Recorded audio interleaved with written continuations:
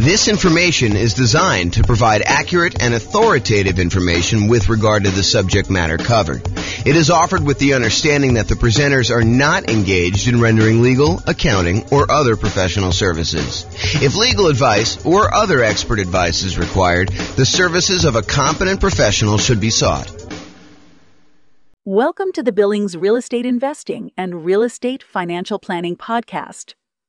Learn all about investing in real estate in Billings, Montana, with a combination of real estate financial planning and modeling with numbers specific to Billings, plus syndicated, more generalized recordings of live and pre-recorded real estate investing classes. Not all of them specific to Billings. Be sure to stay tuned after the podcast for a message from our sponsors. All right. Good evening and welcome, everyone. I'm James Orr. Tonight we're doing an intro to buy and hold real estate deal analysis. That's what the class is we're doing here. So this is based on a class we taught about a year ago. And actually, I think Steve was the basis for a lot of the content in this particular class. It's the same structure that we had when we did that one for how deals differ, except I updated it with the new spreadsheet and did some new things for it. So it's been about a year or so since we did that. I think it was back in like June almost, right? I think that we did it. So that's what you're going to get tonight. Last time we did this, it went over 2 hours. So I'm going to try to go really fast, but if you have questions, do let me know. And I do move pretty quickly. So there you go. You can download a copy of the spreadsheet at realestatefinancialplanner.com/spreadsheet. This is the brand new version that you guys all have a handout on. I will get the new version up tomorrow. I didn't want to post it until the class. So you'll have a copy right here to be able to see it. And then tomorrow when you go to that website, it should download the new link, probably later in the day in case I sleep in. All right. So the color-coded, yours is not in color, but if you could see up here, anything that's in a manila cell, like this little light yellow, those are fields that you can fill in, okay? Anything else you should not be able to edit at all. The blue ones are calculations. They're like gray background with the blue text. So those are things that you are calculating. You should not try to edit those at all.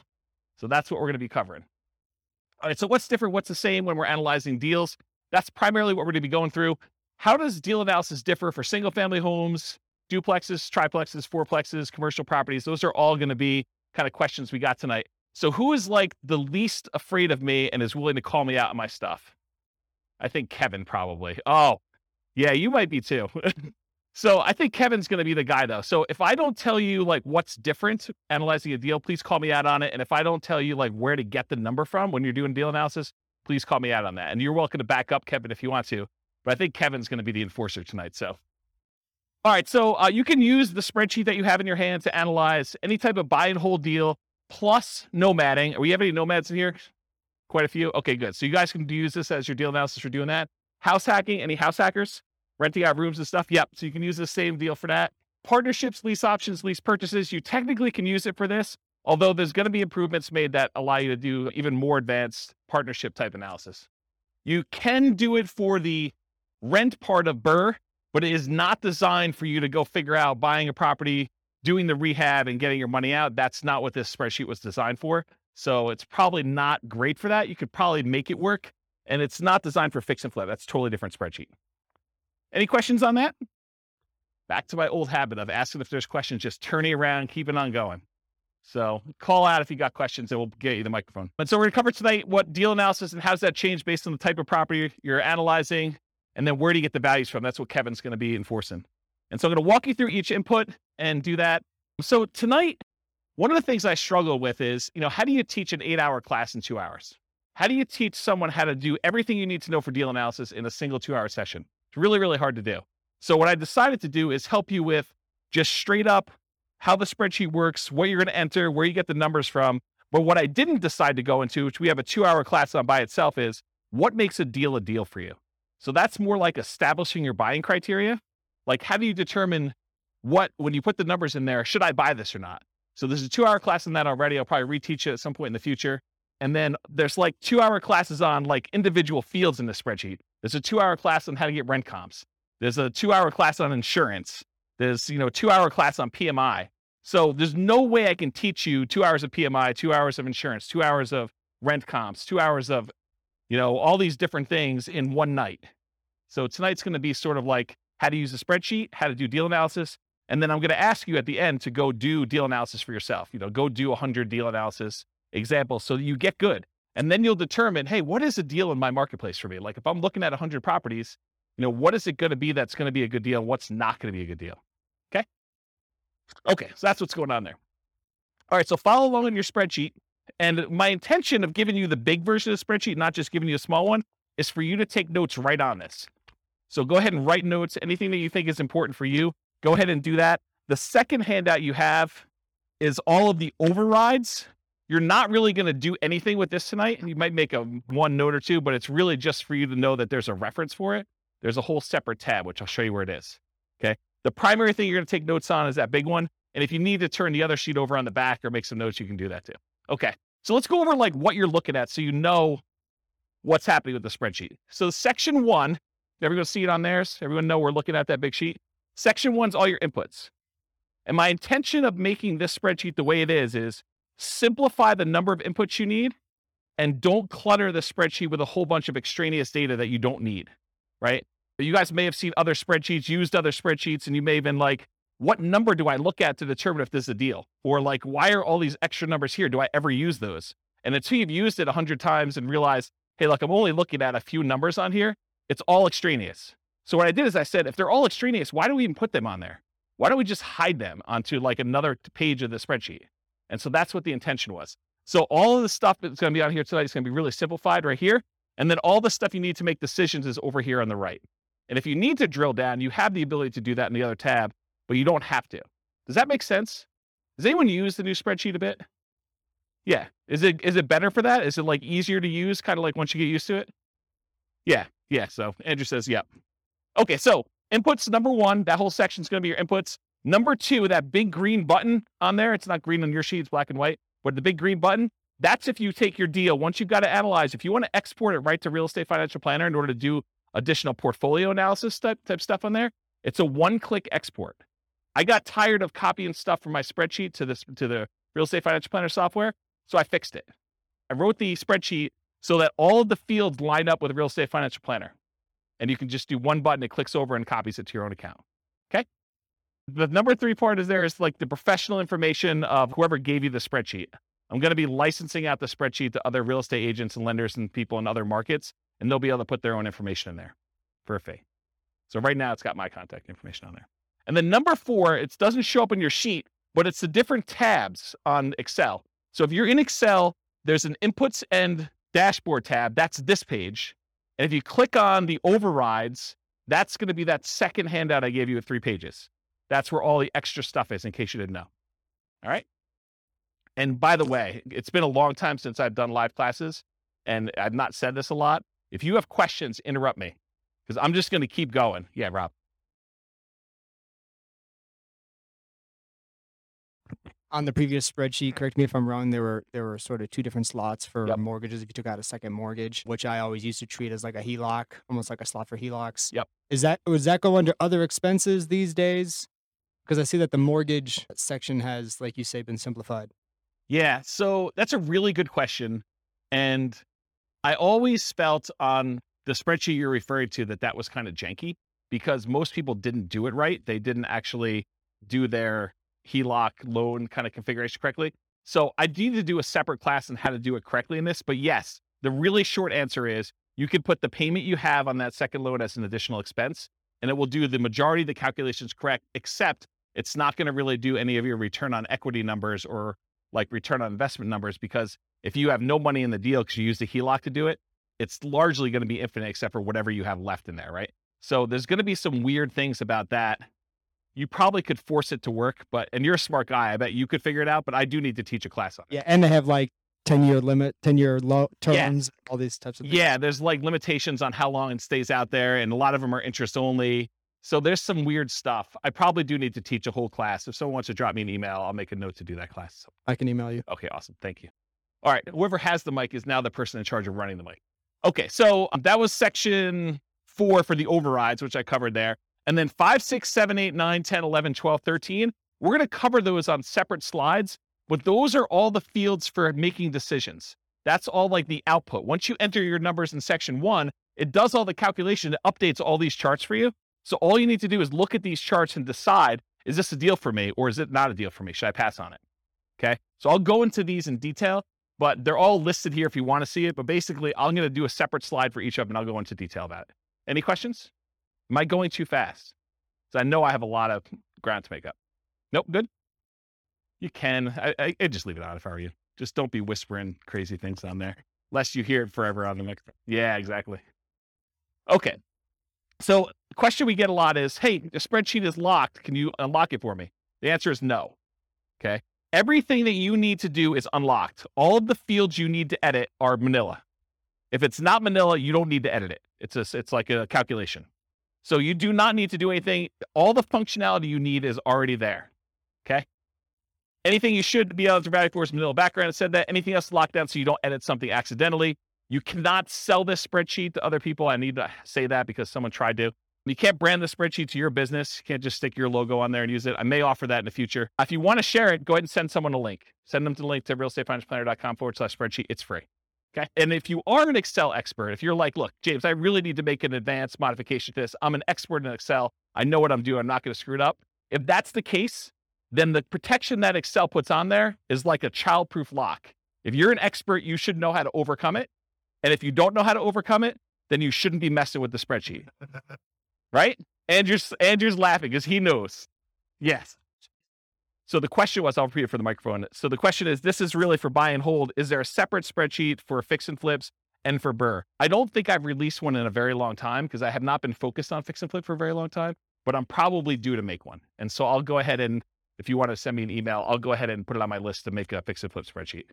The challenge with fix and flip spreadsheets for a lot of folks is there's really like 3 major ways that people analyze fix and flips, and they're all slightly different. And so I need to be able to make the spreadsheet in a way that you can do all 3. So I'll have to think about exactly how I would structure that. Because I used to, a very long period of time ago, I used to cater to fix and flip people. That was like my niche. And my clients, like I'd like really high-end clients that were buying a whole bunch of fix and flip stuff. And they would all analyze deals slightly differently. And there were like 3 major schools of thought on how they do that. So I'll have to think about how I do it. If anyone has my old client book, I talk about the 3 different ways in the back of that book, if you've ever read that section. Okay.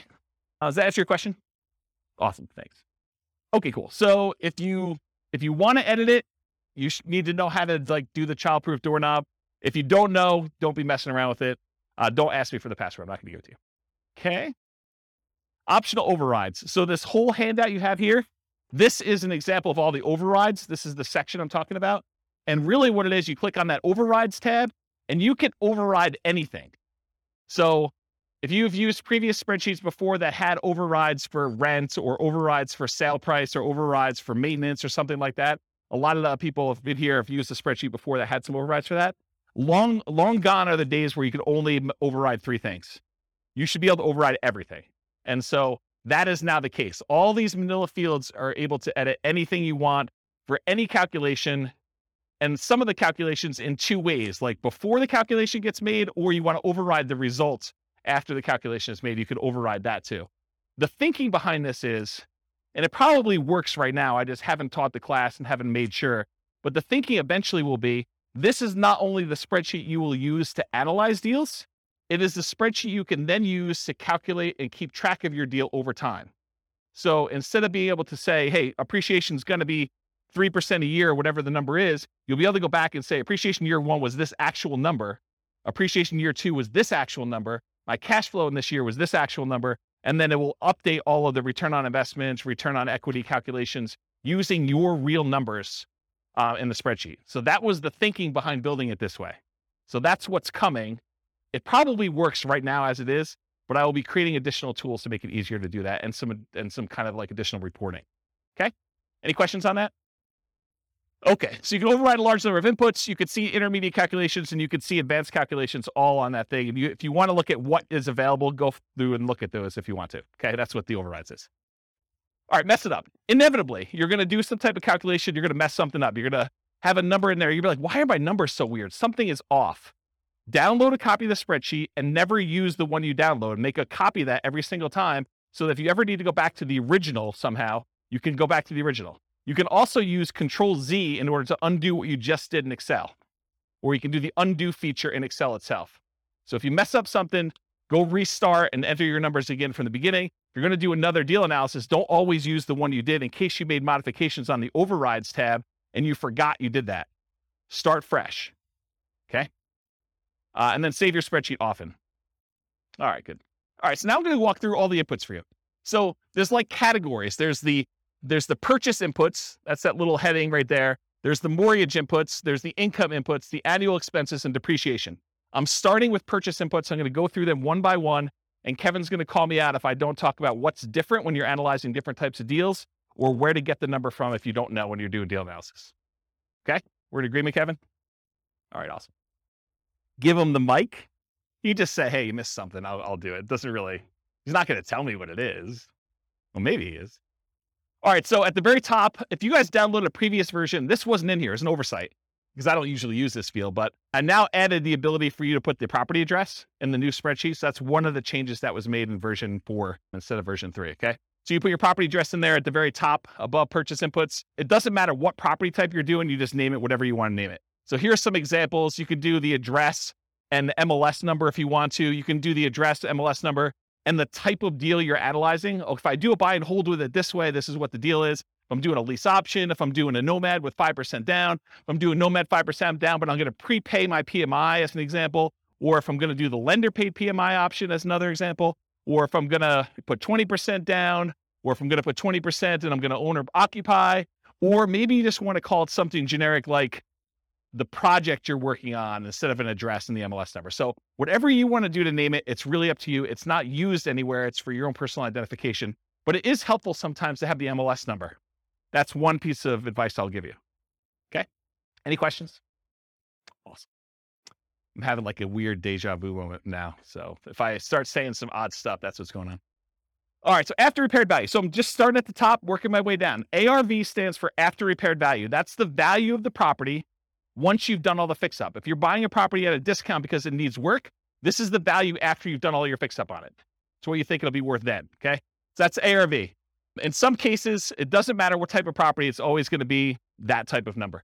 When buying a property below fair market value, buying at a discount, this will be usually higher than the purchase price. How many people have bought a property in the last year? Did you have to pay above asking price in order to get the property? Okay, so in those cases, your ARV may be lower than your purchase price. Okay? And then you'll probably have negative returns for appreciation that year while you're waiting for it to catch up. Okay? So buy it below there, I talked about that. In some hot markets, you'll be buying it for above ARV, I talked about that.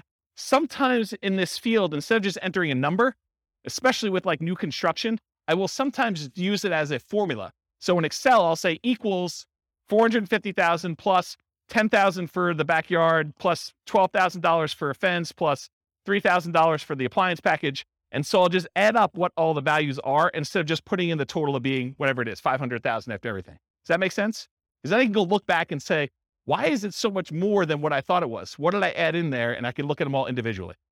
Cool? All right. So purchase price, this is the same regardless of whatever type property you're doing.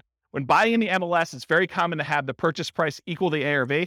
That is probably the most common situation. However, in our market right now, it's crazy. But, markets go in cycles. And, next year, 5 years from now, we may be able to buy properties at a discount. We may be, a little bit overpriced than people are doing stuff.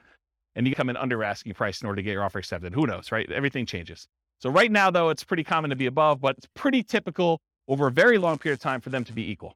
Sometimes I'll even put in as a default that these fields equal each other. So I only have to edit one and it will just automatically update it for me. And that saves me a little bit of time, very little time, but it does save a little bit of time.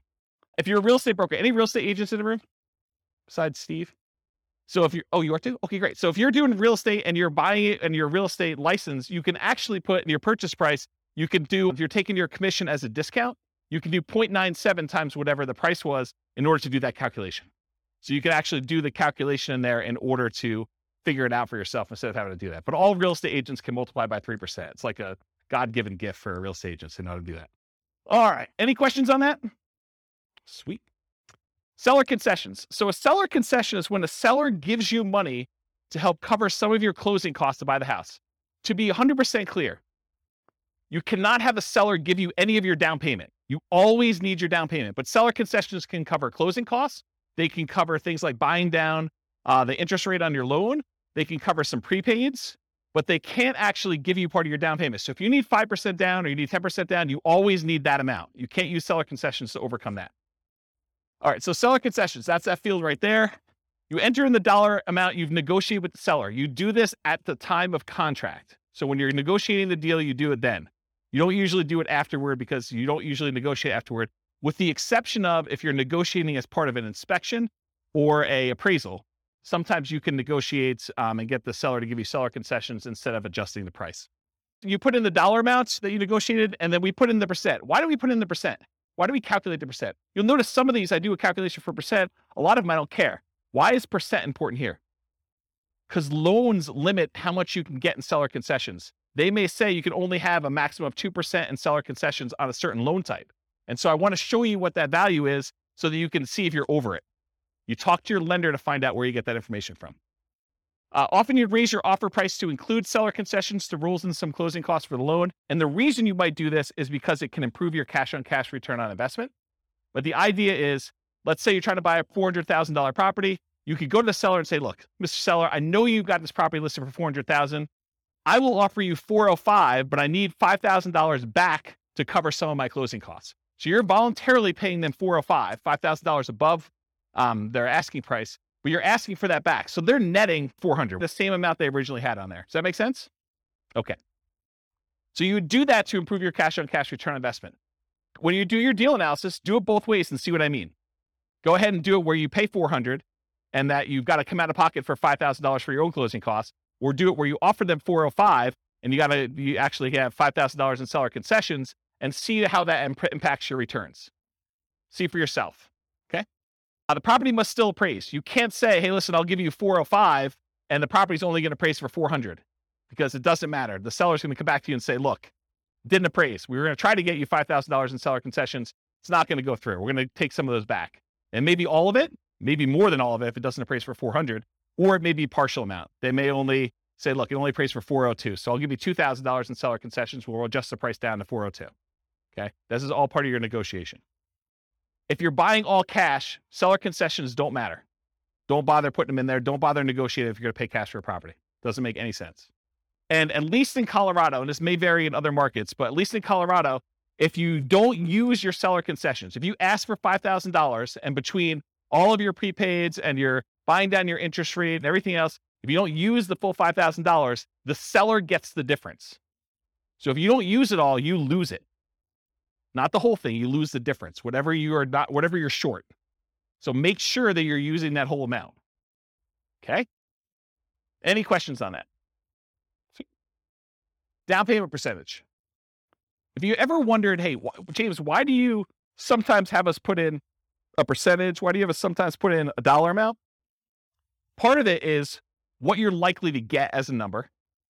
And part of it is what we need for the real estate financial planner when you export it. Okay. So for example, down payment, you're going to get a loan based on down payment amount. So I said, look, you really should have a percentage here. You shouldn't have a dollar amount. Although you could argue, look, I got $100K, I'm putting $100K down. So it's really a dollar amount. Well, then you got to adjust this percentage until it calculates whatever $100K is for you or whatever your total investment is for $100K. Okay. But in most cases, you're saying, look, I'm doing a 5% down loan. I'm going to put in 5%. It's going to calculate it for me and tell me how much I need. That's the majority of the times the way it works out for people. Okay. So you enter in the percent, the spreadsheet tells you the dollar amount, does that calculation for you. The down payment percentage will vary depending on the property type. If you go do certain types of properties, it's going to be a different down payment amount. And the loan. So call your lender to discuss the specific property and the specific loan programs you're doing if you're not already familiar. And then before you make an offer on a property, that's a really good time to double check. Because it sucks for you to go ahead and say, I think I know the loan I'm getting. You make an offer and you find out you can no longer get that loan, or loan programs have changed, you don't qualify for that loan, or something else weird has happened. So you want to double check as close to when you're making your offer as possible. See the financing classes. I mean, I can't teach 2 hours worth of financing in the middle of a deal analysis class, but there's like lots of financing stuff. Here's the really short version. Detached single family homes, like regular houses, owner occupant, if you're living in the property, there's a couple 0% down loan programs. USDA is one of them. It's for rural properties. VA is another one. It's for veterans. And then I heard a couple banks had some 0% down owner occupant programs. 3% down is a conventional loan program you can do. You can buy a house with 3% down conventional. 3.5% down is the FHA. 5% down is conventional, and you could do more than that. You could do 6%, you could do 7%, you could do 10%, you could do 15%, you could do 20%. Once you get above 20%, you no longer have private mortgage insurance. So that's kind of a key thing. Although I wouldn't be afraid of PMI in most cases. So typically 20% or more to avoid private mortgage insurance. If you're doing non-owner occupant, if you're buying this property as an investment, typically the lowest you can do for a down payment where you're not going to be living in the property is 15% down, and that will have PMI. Then usually you do 20% down to have no PMI as a non-owner occupant as an investor, and 25% is another common one where you get usually a pretty significant benefit in interest rate. Okay? Condos and townhomes, it's similar to detached single-family homes. If it's non-warrantable, it may be more. Duplexes, triplexes, and fourplexes, you could do owner-occupant with those. You have to move into one of the units, and you could do either the 0% down VA loan for that. So you can move into a duplex, triplex, or a fourplex if you live in one of the units, and you can do nothing down. That's the VA loan, the only one you can do for that. Or 3.5% down FHA. Okay, so that's the two most common ones for doing owner-occupant in the multifamilies. So if you're doing house hacking and you want to move into a duplex, triplex, or fourplex, if you could find one where the numbers make sense, then that's typically. And then for non-owner occupant, it's typically 25% down for this. Okay. 5 units, these are usually considered commercial properties. Owner occupant loans are usually not available. You can move into one of the units and get some type of owner occupant financing with there. So once you get the 5 units and above, that VA or FHA loan is usually not an option for you. Non-owner occupant, typically commercial financing with at least 20% down. It's often variable interest rates. So you're risking the interest rate market as it moves. Sometimes it'll be, fixed for 5 years and adjust, and fixed for another 5 years and adjust, and fixed for another 5 years and adjust. But it's variable in some form. It's not fixed for 30 years. And a lot of times they will have balloon payments, meaning that you may be making payments as if it's a 30-year amortizing loan, but you get a balloon at 15 years or 20 years where you have to pay the whole thing, the whole balance that remains at the 15-year point. And a lot of times the amortization periods are less than 30 years. The amortization period means over what period of time does a loan get paid off? So a lot of times when you do traditional financing, VA, FHA, conventional, it's usually a 30-year payoff period.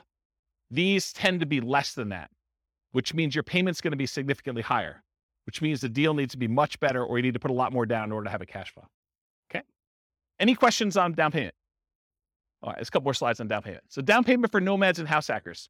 So for nomads and house hackers, we typically suggest you analyze the deal as if you were buying it with 20% down. Why? Why would I tell you, hey, look, I know you're doing 5% down or 3.5% down. Why would I tell you should analyze this as though you're putting 20% down? Anyone know? Yeah, so Steve just hit it on the head. So basically, you want to look at it, if I were buying this property as an investment, because it's going to be a property that you probably are converting to investment after some period of time. So we want to look at it and say, would I buy this as an investment property? And we do that by looking at 20% down. If I were going to do this with 20% down, does it make sense as an investment? But we're choosing not to invest 20% down when we're doing these house hacking nomads. A lot of times we're putting 5% down or 3.5% down. So what you do is you analyze it as if you put 20% down. Then you go back in the spreadsheet and you look at that and you say, okay, 20%, yep, okay, it looks like I might consider this an investment. Then you go back and you say, okay, now I'm putting 5% down. And then sometimes you get a better interest rate by doing owner occupant most of the time. So you're going to change the interest rate too, and you're going to reanalyze the deal with the 5% down, and you're going to look at it. In a lot of cases, you're going to have negative cash flow. So if you bought it with 20% down, maybe you have slightly positive cash flow. With the way the prices have been going up very recently, because we've been seeing this massive increase in prices, and interest rates have gone like crazy the last 3 months. A lot of these properties with 20% down are not going to have positive cash flow. So if you look at it though, and now you do it with a 5% down, you're probably going to have even more negative cash flow, or negative cash flow if you didn't before. Now you got to say to yourself, okay, and if I don't have to put up an extra 15% down, if you're buying a $400,000 property, put 5% down, that's $20K if my math is correct, instead of having to put up $80,000. So instead of having to put up $60,000 more, am I okay with $200 a month negative cash flow? And you need to make that decision for yourself. That's why we do the 20% down first. You analyze it to see if it makes sense as a regular investment. Then you go and you switch it over to 3.5% or 5%. You say, can I stomach and can I afford the negative cash flow on this property? I'm basically financing, I'm using that in quotes, the rest of my down payment over time.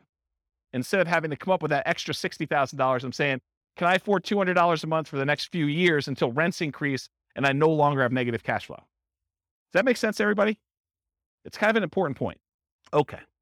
So once you're done analyzing with 20%, reduce the down payment to your owner-occupant down payment, whatever that's 0, 3, 3.5%, 5%, and change the interest rate if you're doing that, if you're getting an owner-occupant rate.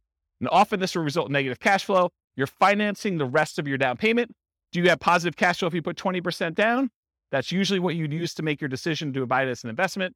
And then how long will it take for the negative cash flow to equal your missing down payment? So if you're doing, I don't have to put up $60,000, but it's going to be negative $200 a month. How many months could you go before you got to that $60,000 that you had to put down, that you didn't? I like to look at that number and say a long time. Okay. And then are you okay with this negative cash flow? And then I usually throw in the curveball because you get tax benefits of owning rental properties. Are you okay with the negative cash flow plus the tax benefits you get by owning the rental property, which is called cash flow from depreciation? That's calculating the tax benefits you get times whatever your tax rate is and how much cash you'll get back on your tax return or less you can pay in on your taxes if you're taking your normal exemptions from your paycheck. And if those two combined, you're okay with that, then you can make your decision whether you want to move forward or not. So when we add regular cash flow plus cash flow from depreciation, the regular cash flow you have plus the tax benefits of owning the rental property, when we combine those together, we call that true cash flow. So whenever you see a reference to true cash flow on this spreadsheet, that's what we're talking about. And I'll jump ahead here because you guys have the handouts in front of you. But this first box where it has like these three things, this first box here, if you ever see it, that shows you your cash flow. It shows you your cash flow from depreciation. And then it adds them together for you in that third bar and shows you what your true cash flow is. So this is a really easy decision for you to say, this is my cash flow. This is my cash flow from depreciation. And this is both of them combined. And you could see they're split column charts to show you which one is which. It's just visually adding them as a sum. Does that make sense? Okay. That's why it's done that way. And I talked about this. Okay. Down payments. There are some really unusual situations. I just want to bring them up to your attention in case you're doing some crazy stuff. If you're buying property subject to or getting really creative, there is a chance you could have negative down payment percentage where let's say the seller overfinanced their property. They took out money in a cash out refinance. And now you're about to buy that property subject to where you're making payments on their existing loan. And they may be giving you money in order to come in there and take over that debt. They're going to give you part of the cash out refinance that they got in order for you to take the deal. In that case, you could have negative down payment. It's really rare, but I just wanted to bring that to your attention. I ain't going to dwell on it. Okay. All right, closing cost percentage. You enter the percentage. The spreadsheet tells you the dollar amount. It's typically the same regardless of property type, although the amount can vary a little bit. The amount of closing costs tends to increase with the loan type and the purchase price. The more expensive the property you're buying, the more expensive closing costs tend to be.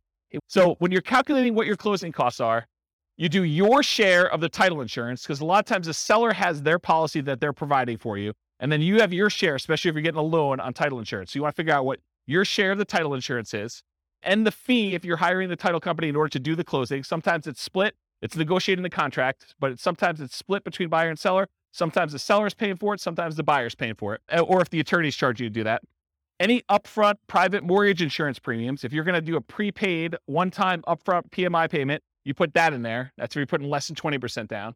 Or choosing a loan lender program that offers this as an option. You don't necessarily have to do that. Any points you're paying in order to get a better interest rate in a loan, you want to include that. In some cases, you choose to take a higher interest rate and have the lender credit you back some money so that you have lower closing costs. So you call the lender and the lender says, hey, look, for a par rate, I'm not going to get into details, go watch the financing classes, but for a par rate, it's 5%. You say, well, what if I wanted to buy down the interest rate? Well, for $3,000, you could buy it down to 4.875. Okay. Can I go the other way? If I took 5.125 voluntarily, if I took a higher interest rate than what you're quoting me, what would happen then? Well, we would give you $3,000 then. Now I need to come to closing with $3,000 less because you voluntarily took a slightly higher interest rate. Does that make sense, everybody? Okay. So you can get points, you can pay points to have the rate go down, or you can get credited points in order to have a higher rate voluntarily. Cost of your appraisal. A lot of times your appraisal is not going to show up on your closing statement, because a lot of times you're going to pay the lender outside of closing. You're going to give them your credit card and they're going to charge you $900 or whatever appraisals are going for now in order to have your appraisal done. By the way, those can be much more expensive depending on the type of property you're doing. You're buying a 5-unit or something really, really expensive, then you're basically going to have a little bit more expensive closing costs for those. And some lenders, in some cases, may require more than one appraisal. I know there's someone in the room who had an appraisal done on a property, and I think the lender didn't believe that the value is what it was, and so they had to have the lender required another appraisal. Is that right?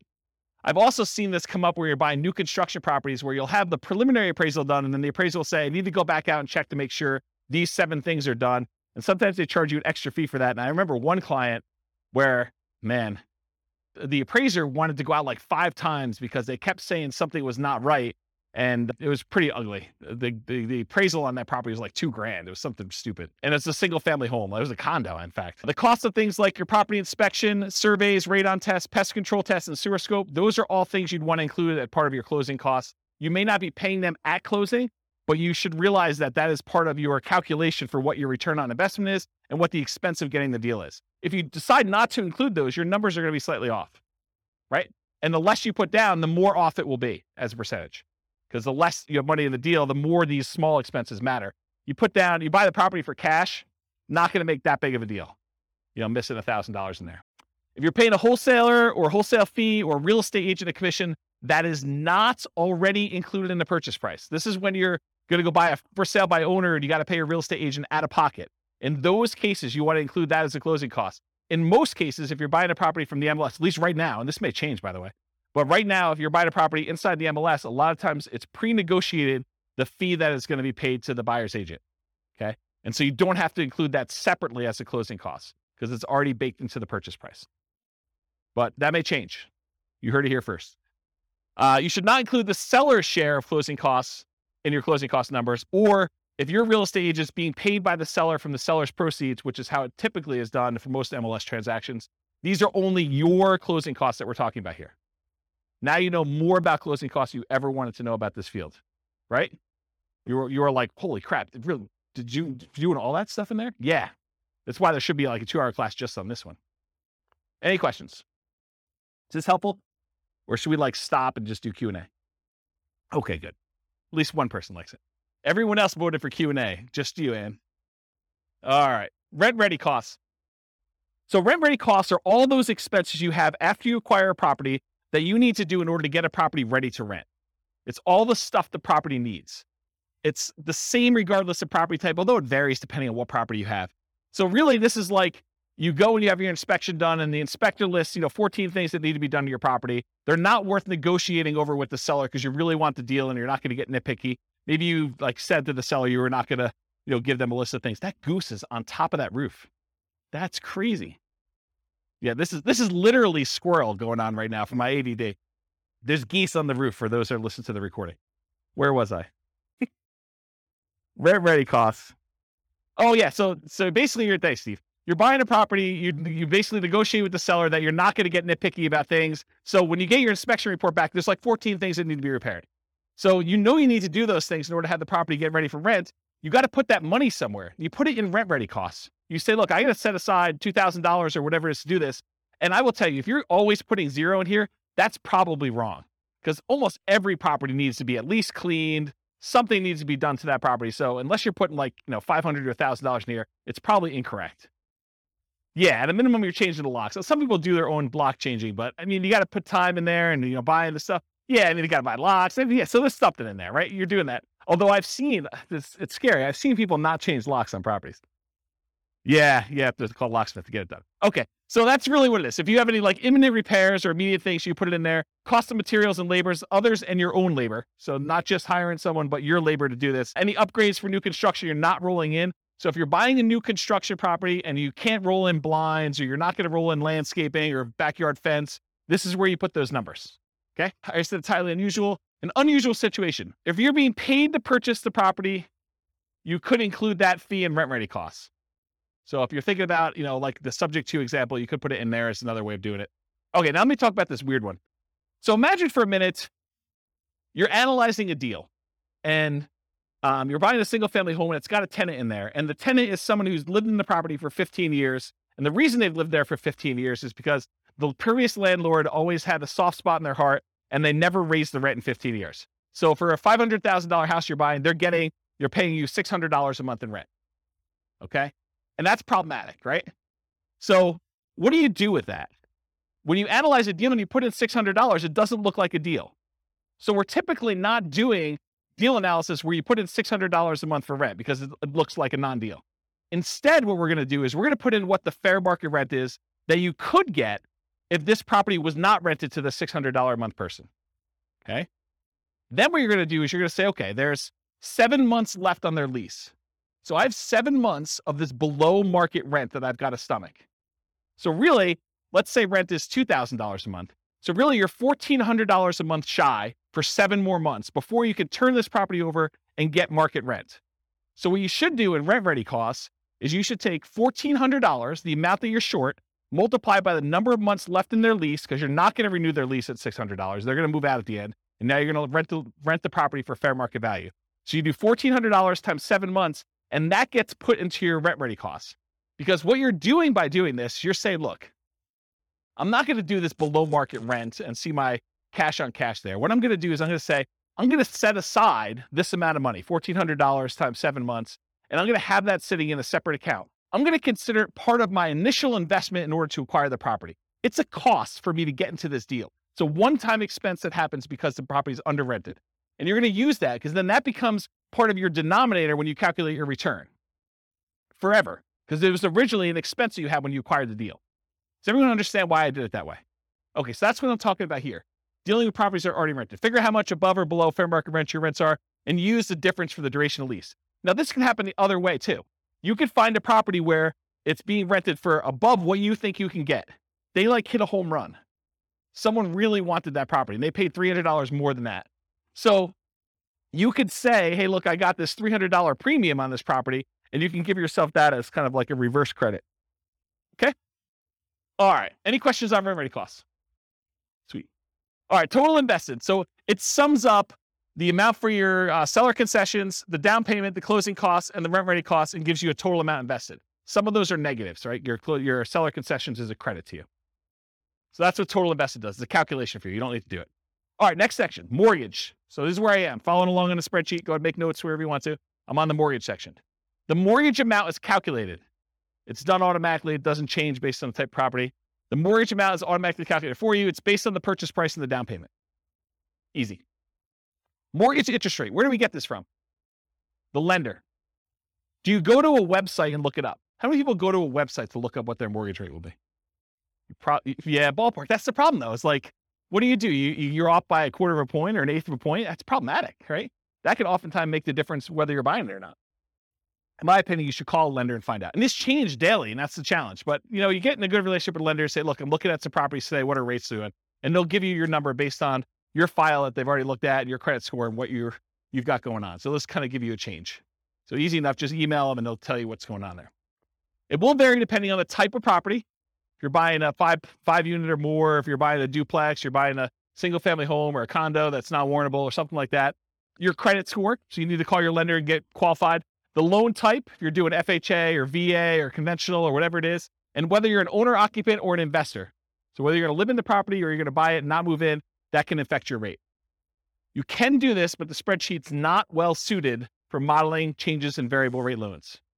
So you could go in there and say, I'm buying this property and it can become variable in year 4 and it could be within this range and just rerun it a whole bunch of times and have it be formulaic, but I don't recommend it. If anything, go ahead and put in like your worst case to see how it would perform if you had to. Or better yet, don't get variable rate loans. That's probably the best answer. All right, so I think I talked about that. Any questions on mortgage interest rate? You haven't called me out at all. Am I doing that good or are you just like sleeping? Okay, good. That's good enough. Loan term. So this is based on the loan you choose and can vary significantly. The overwhelming majority of the loans you're probably going to get if you're doing buy and holds with conventional financing, house hacking or nomading is probably going to be a 30-year fixed rate loan. Okay. Those are the loans we usually recommend. So in most cases, it's going to be 360 months for this field. If you're doing a 15-year loan, it's 180 months. You can use the formula here and say 12 times whatever number of years you're doing, but for most of you, it's going to be 360. You're just never going to adjust it. And it might be difficult to find 30-year financing for 5+ units, which we talked about before. but you're not going to be able to go ahead and get 30-year financing for buying like, a 12-unit apartment building. It's really, really hard to do. Any questions on this? All right, private mortgage insurance. There's a whole 2-hour class on this, so I'm going to give you the really short version. It's not usually used for 5+ units, any type of commercial buildings, because in those cases, you're usually putting at least 20% down, a lot of times even more than that. It's used when you put less than 20% down on a property. There's an entire class on it. Call your lender for your exact number. You can't go look online and say, what's my PMI going to be? Because it actually depends on how many people are on the loan, what your credit scores are, loan to value, type of property. There's a whole bunch of things that go into it, and which company they're using. Certain lenders are required to use one company or pick from 3, and other lenders may be using totally different ones. And so you're not, honestly, when you're shopping for a lender, one of the things you've got to include in that, especially if you're doing Nomad and you're only putting 5% down, is what the PMI is from that particular lender and how that works in your favor or against you. Okay. So enter in the percentage of the original loan balance for this, or guess and check until it matches the dollar amount. So this is one of those fields where I think you're probably going to get a dollar amount, but the real estate financial planner wants it as a percentage, because in case you change the number on the property and you make copies of it and you're buying it as a template in the future, there's reasons we use it as a percentage there. But a lot of times the lender's going to tell you your PMI payment is $114.86 a month. So what you'll want to do is you'll want to go ahead and adjust the percentage until it equals that, whatever I said, $114.86 a month. Okay, so you'll want to guess and check using this percent until you get there.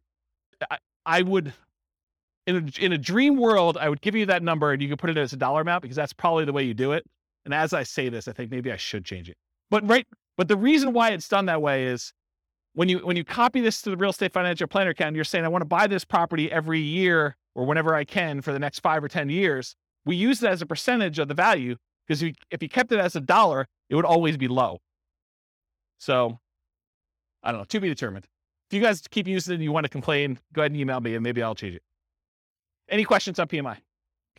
Yeah. You said earlier you wouldn't be afraid of PMI. Can you just No. expand on that for me? Yeah, so that's great. So PMI is very similar to that discussion I had where I said, look, you're not putting 15% extra down, so you don't have to put up that $60,000 more.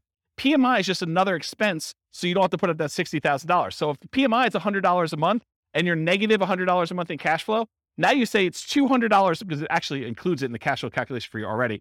PMI is just part of that expense of being able to not have to come up with an additional $60,000. So you look at your numbers and you say, is this still a good investment for me overall? And am I willing to pay the PMI or not?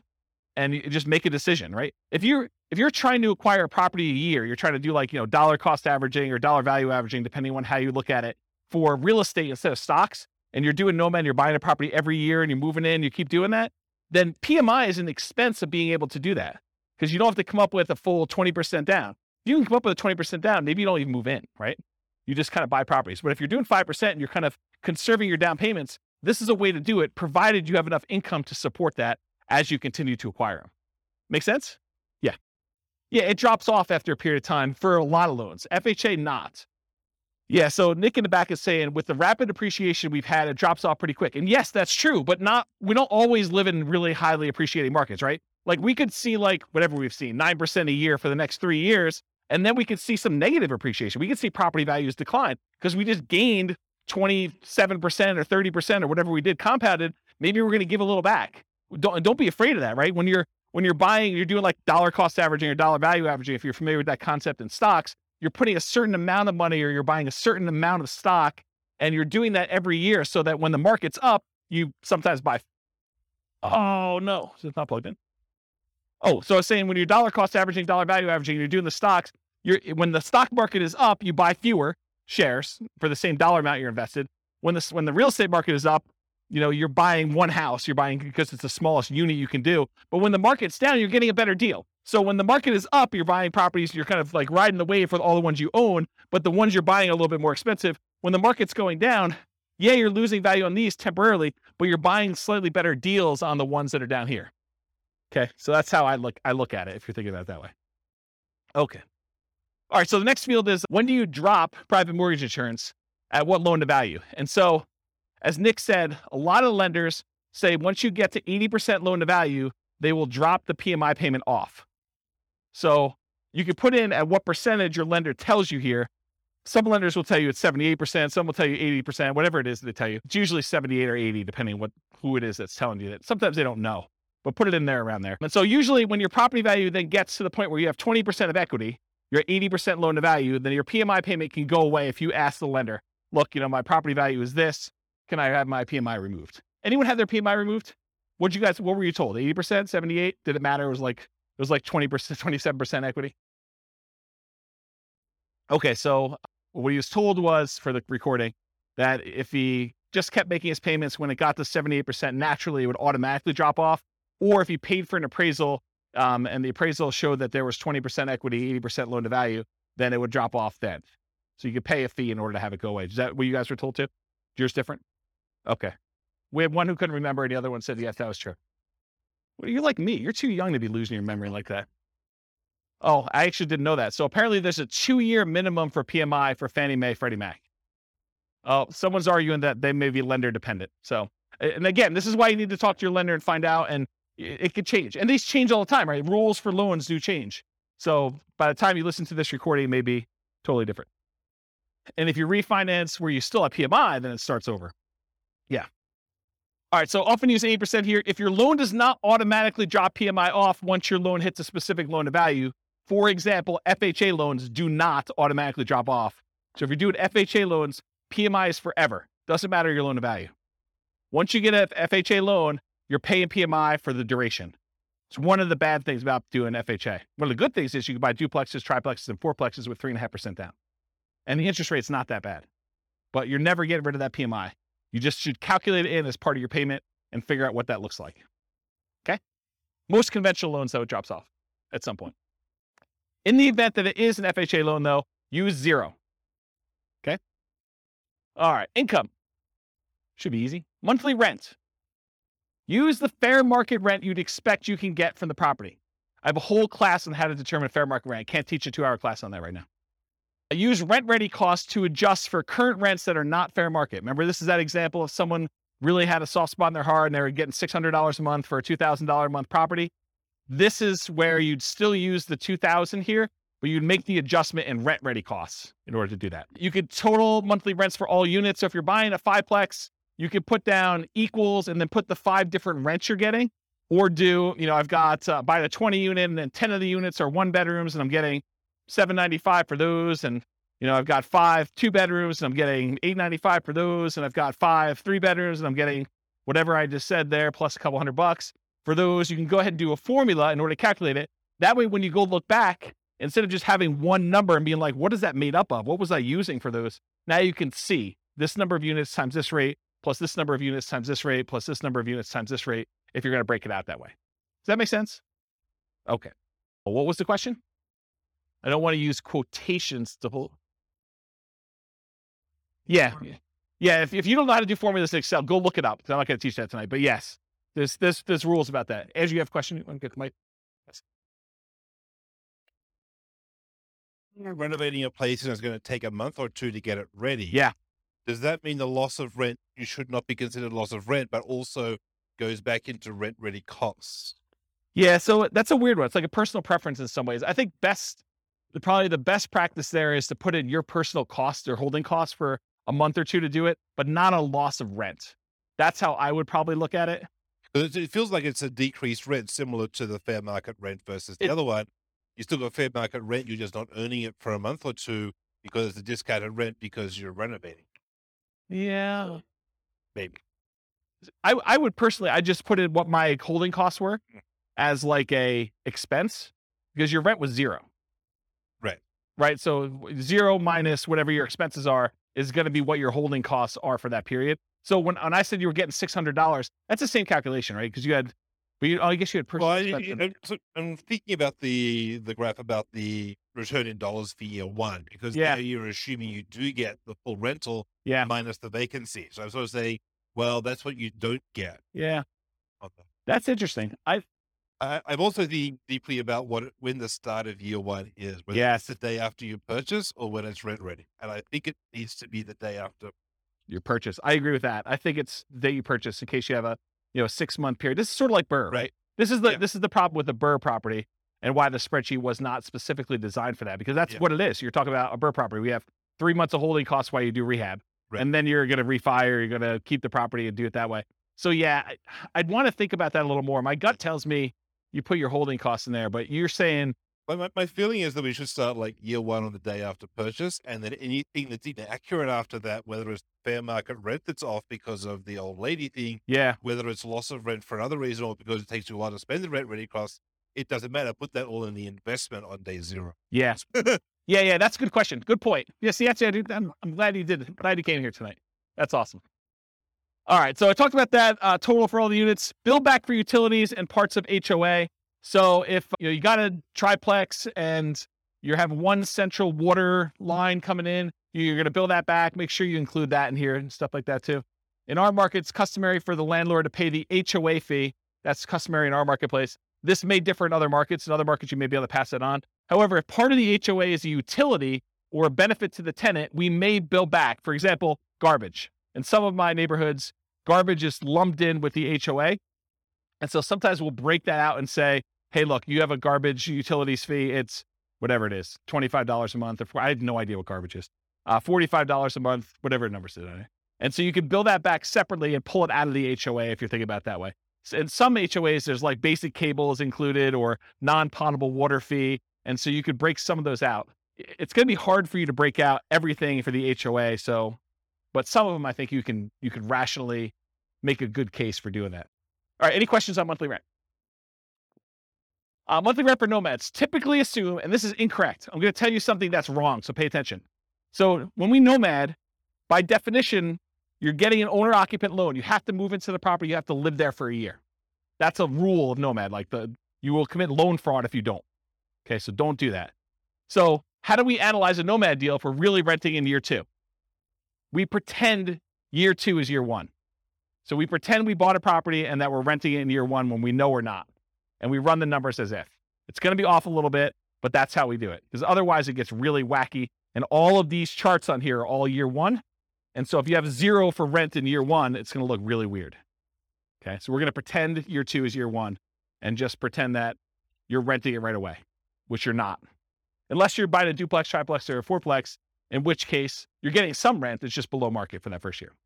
Okay, so most folks will use what they can get in rent today. In many markets, this will be slightly lower than what you may be able to get a year from now as rents sort of go up a little bit, especially if you start searching for your...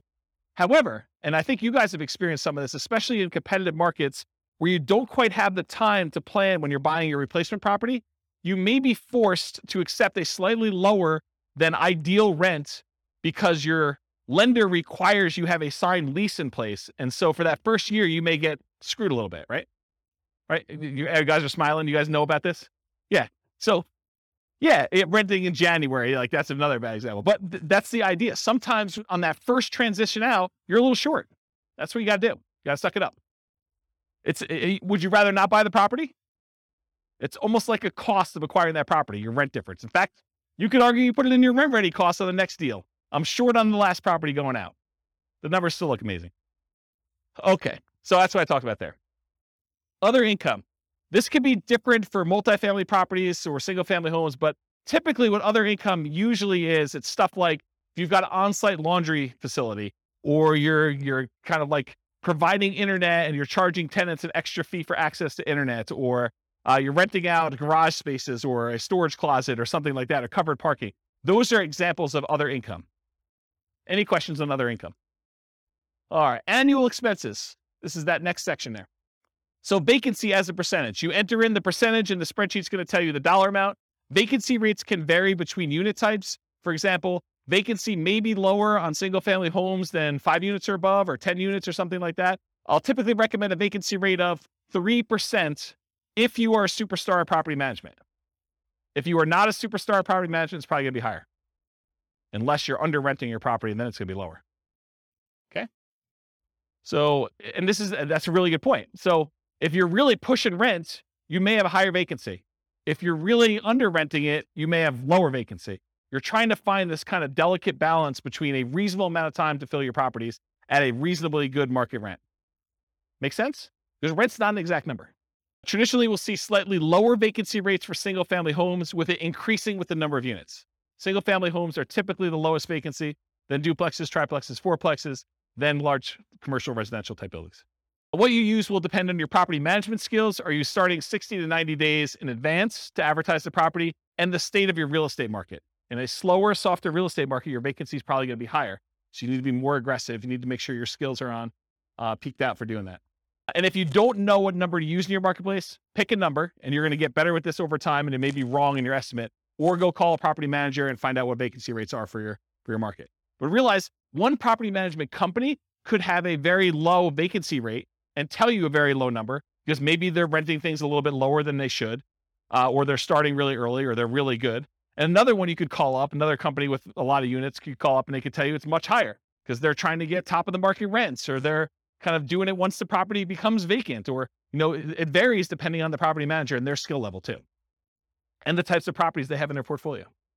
And I talk about this. Vacancy rate is also a function of your rent amount. In general, the higher you're pushing rent, the higher your vacancy will be. Any questions on vacancy? Property tax percentage, you enter the percentage, a spreadsheet tells you the dollar amount. Regardless of property type, use the actual property taxes for the property. But here's where it's problematic. You go to the MLS, you're searching for a property, it says there, hey, look, property taxes are insert number here, whatever number you say there. But realize that could be a senior exemption rate or a homestead exemption rate where the property taxes are artificially low and you don't know that. Okay. So you could try to find out what the overall approximate tax rate is for an entire city. You could go do research and try to figure that out, or you could look up a whole bunch of properties and put a spreadsheet together and kind of figure out what the average is for 300 properties to kind of get an idea, just to kind of figure out what it should be.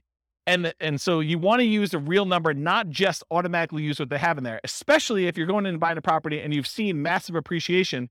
Sometimes when you buy a property, the taxing entity will go and update it on sale. Sometimes they will always wait to every other year that they do the tax updates or whatever they're doing. So it depends on the market and how they do that calculation. But you could be at the tail end of an 18% appreciation run over those last 2 years, and property taxes could be 20% higher than what you thought they were going to be. So something to think about. Also, with new construction, you can't go look up what the value of the vacant land was and what they're being taxed at, because that's not like real life. You may have a period of time where you have a really low tax rate when you buy a brand new property, but in most cases, they update that pretty quickly. And it's going to be based on whatever usually the builder will give you an estimate. We're estimating property taxes are going to be about whatever it is, 1% or 2% of the property value. Okay. Talked about that. Any other questions? Yeah. Yes. Metro taxes would be included in here because metro taxes are typically included as part of the property taxes in many cases. Yeah. And if in your market, because not everyone's listening from locally, if in your market they're not, they're done separately, you can combine them and put them in here. Good point though, Nick. Yep. Any other questions? Cool. Property insurance. You enter this amount and the spreadsheet tells you the percentage because you're often quoted this number from your insurance agent. So you call up your insurance agent, you say, look, I'm thinking about buying a $400,000 single family home. What would insurance approximately be on that? And maybe give them an actual property and get the coverage you want and give them your credit score so it's quoted to you, because those all have an impact. It's a 2-hour class on property insurance. But basically, if you go in there and you find out what that is, and then you adjust it a little bit based on it's a little bit more expensive property, it's a little bit less expensive property, then when you're ready to make an offer on something, go firm this number up with your insurance agent. But don't go harass your insurance agent doing an insurance quote, a full workup quote on every property you're analyzing. That's just dumb. Okay. Just use a really rough estimate. You can go firm it up and verify your assumptions once you get more serious. Insurance can be less. Oh, this is really important stuff. Okay. So your insurance can be less for condos and townhomes than for single family homes, because a lot of times the insurance policy you're buying is covering your risk, what the insurance company will need to replace if you have a claim. And in a lot of cases with condos and townhomes, the HOA covers studs out or the exterior of the building. And so part of your HOA fee is for the HOA to cover all that exterior maintenance, and if there's hail damage on the roof or if there's damage to the sides. And so you're not paying for insurance to cover those things here. You're paying for it in your HOA. Okay. So in this case, your insurance may be lower for condos and townhomes which will help offset a lot of times those higher HOAs. So when you think about, you're analyzing a deal and you're thinking to yourself, hey, I've got this deal I'm analyzing, but the HOA is killing the deal. Well, maybe, but in a lot of cases, part of that HOA is really maintenance on your property or insurance on your property. And so you'll usually give up a little bit, like lower your number slightly for maintenance and lower your number slightly for insurance because the HOA is covering some of those. And you can use, I'm going to reference the capital expense and the maintenance and the capital expense spreadsheet a little bit here, but you could do those spreadsheets and figure out what you're paying and figure out what the insurance company is paying and then kind of make the adjustments there so that it's a little bit fairer comparison. Does that make sense? Anyone lost by what I just said? Because that's kind of an important point. It's honestly one of the reasons this class exists. Because I think this is what Steve was getting at when he was buy duplexes.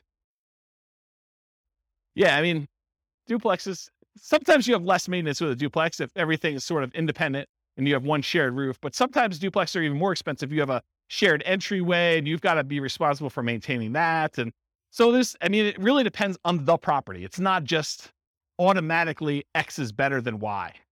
I don't know. That's how I would say it. Okay, let me make sure I covered all this. Insurance can be less. Talked about that. It's coming to HOA for condos. Be responsible for the exterior.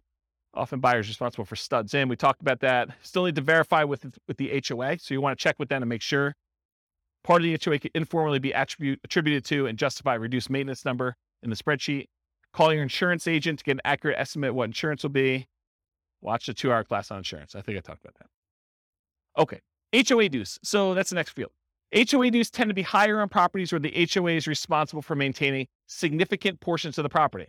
If the HOA is really just sort of a compliance arm, their HOA fees tend to be really low. If your HOA covers exterior maintenance and roofs and a golf course and a pool and everything else, expect your HOA to be much higher. Okay? You're less likely to have HOA dues as the number of units increases. Most likely to have with a condo or townhome, more likely with a single-family home, less likely with duplexes, triplexes, and fourplexes, and least likely with 5+ units. Although there's exceptions to that, but I think that's a general rule of thumb that you're less likely to see HOAs the more units you go. In properties where the HOA dues include some maintenance, any type of maintenance at all, you might be able to justify using that lower maintenance number and insurance costs. And this can offset part of that HOA fee to make condos, towns more competitive from a return on investment perspective. I didn't cover it here, but we need to talk about this. So let's say you're in a big neighborhood and you have a huge hailstorm comes through and, the HOA is responsible for roofs. And they realize that 90% of all the properties need new roofs now. And they don't have enough reserves in order to handle their kind of like deductible for having all the roofs done. So they're short. So what does the HOA do when they don't have enough money to do the repairs on the properties that you own? They do what's called a special assessment. So they come to you and they say, look, we're short and we need to have a certain amount in reserve. So we're going to go ahead and say, each of you needs to cough up $1,000 per unit to cover your share of the deductible to have these roofs done because we didn't expect a hailstorm to do all these roofs at one time. So they come to you to say, okay, we all need $1,000 from you. What if you don't have the $1,000? That's a problem. But you can buy insurance to cover that deductible. So if the HOA comes to you and they say there's a special assessment for whatever, roof, sidewalks, whatever they need to do that for, you can purchase a separate insurance policy. You need to talk to your insurance agent about this, where the insurance company will then pay for the special assessment on your behalf. So you're paying a monthly fee of whatever it is, $25 a month. And if there is a special assessment at any point during the time that you're paying that policy, then the insurance company will cover that special assessment fee. So if I were personally buying an HOA or condo, I would always buy the special assessment insurance, in my opinion. Okay. Any questions on that? Utilities. Utilities can vary depending on the property. You're least likely to be paying any utilities on a single family home because this is the owner, the landlord paid utilities. So if you're renting a single family home to somebody, in most cases, that tenant is going to transfer utilities into their own name and they're going to be responsible for paying all those. You're not going to be responsible. But what if you have a triplex where it's a type of triplex where you walk into a part of the building and it's like an interior sort of like lobby, and then you've got 3 doors to the 3 different units on the inside? Who's paying the electric bill for the centralized unit? Who's paying for cleaning in the centralized unit? So those types of things, If you're paying some type of utility for the properties that's not in the tenant's name, then you need to put that in here. It can vary depending on property type. You're least likely to have that with the single-family homes, as we discussed. You're less likely with condos and townhomes, and you're more likely with duplexes, triplexes, fourplexes, fiveplexes as the number of units and common areas and amenities increase. So just realize that your probability increase with the number of units. Typically, you get this information from the MLS, brokers, sellers, and leases. Did I hit where you get the numbers from for everything? Did I miss anything? Look down your sheet. Tell me if I missed anything, because I just want to make sure. Is there anything on there you're like, where do I get this number from? So I think Kevin's not way on top of this thing. Or maybe I'm doing such a good job that I catch it on every one, but. He asked me about where you get the number from for appreciation. Oh, well, I mean, it's predicting the future. So obviously you roll a 6-sided die. And if you get a 6, you roll it again and you add them. What number for appreciation? 10% for appreciation, says Kevin. Make any claims against him if you don't see 10% in your properties. This is his address. I'll give it to you. You know, maybe. I could probably make it a non-deal if I really, really struggle to do that. But you're right. Everything starts looking pretty good, which is why, last couple of years has been amazing here. I got no unhappy clients, that's for sure. All right, got my water. All right, so we talked about utilities. Any questions on that? Other expenses. I combine these two into one slide. You're slightly more likely to have additional other expenses on properties with more than one unit. This is like if you have to do snow removal on a fourplex, because who's going to shovel snow when you've got shared walkways and stuff? Or lawn care, or things like that. Most likely have 5+ units as a number of common areas and additional shared amenities increase. You typically get these numbers from the MLS, brokers, sellers, and leases, although my experience is that they're very rarely accurate. So you gotta use your personal experience to kind of estimate what you really think they should be. And it sure helps if you have other properties. You're like, oh, I have another 10plex and my landscaping costs for that are this. Let me go ahead and use that for this one. But if you don't have those actual numbers, sometimes it's really hard to estimate. All right, maintenance percentage. Maintenance can vary depending on the property type. It tends to increase as the number of units and the number of common areas and additional shared amenities increase. Think about this. If you got to maintain a central area, that tends to increase your costs. Single-family home where you're responsible for all maintenance tends to be higher than condos and townhomes where the HOA is responsible for some maintenance. We talked about this idea. Part of the HOA can be informally allocated for maintenance instead. Some investors will include or at least mix in some capital expenses with maintenance.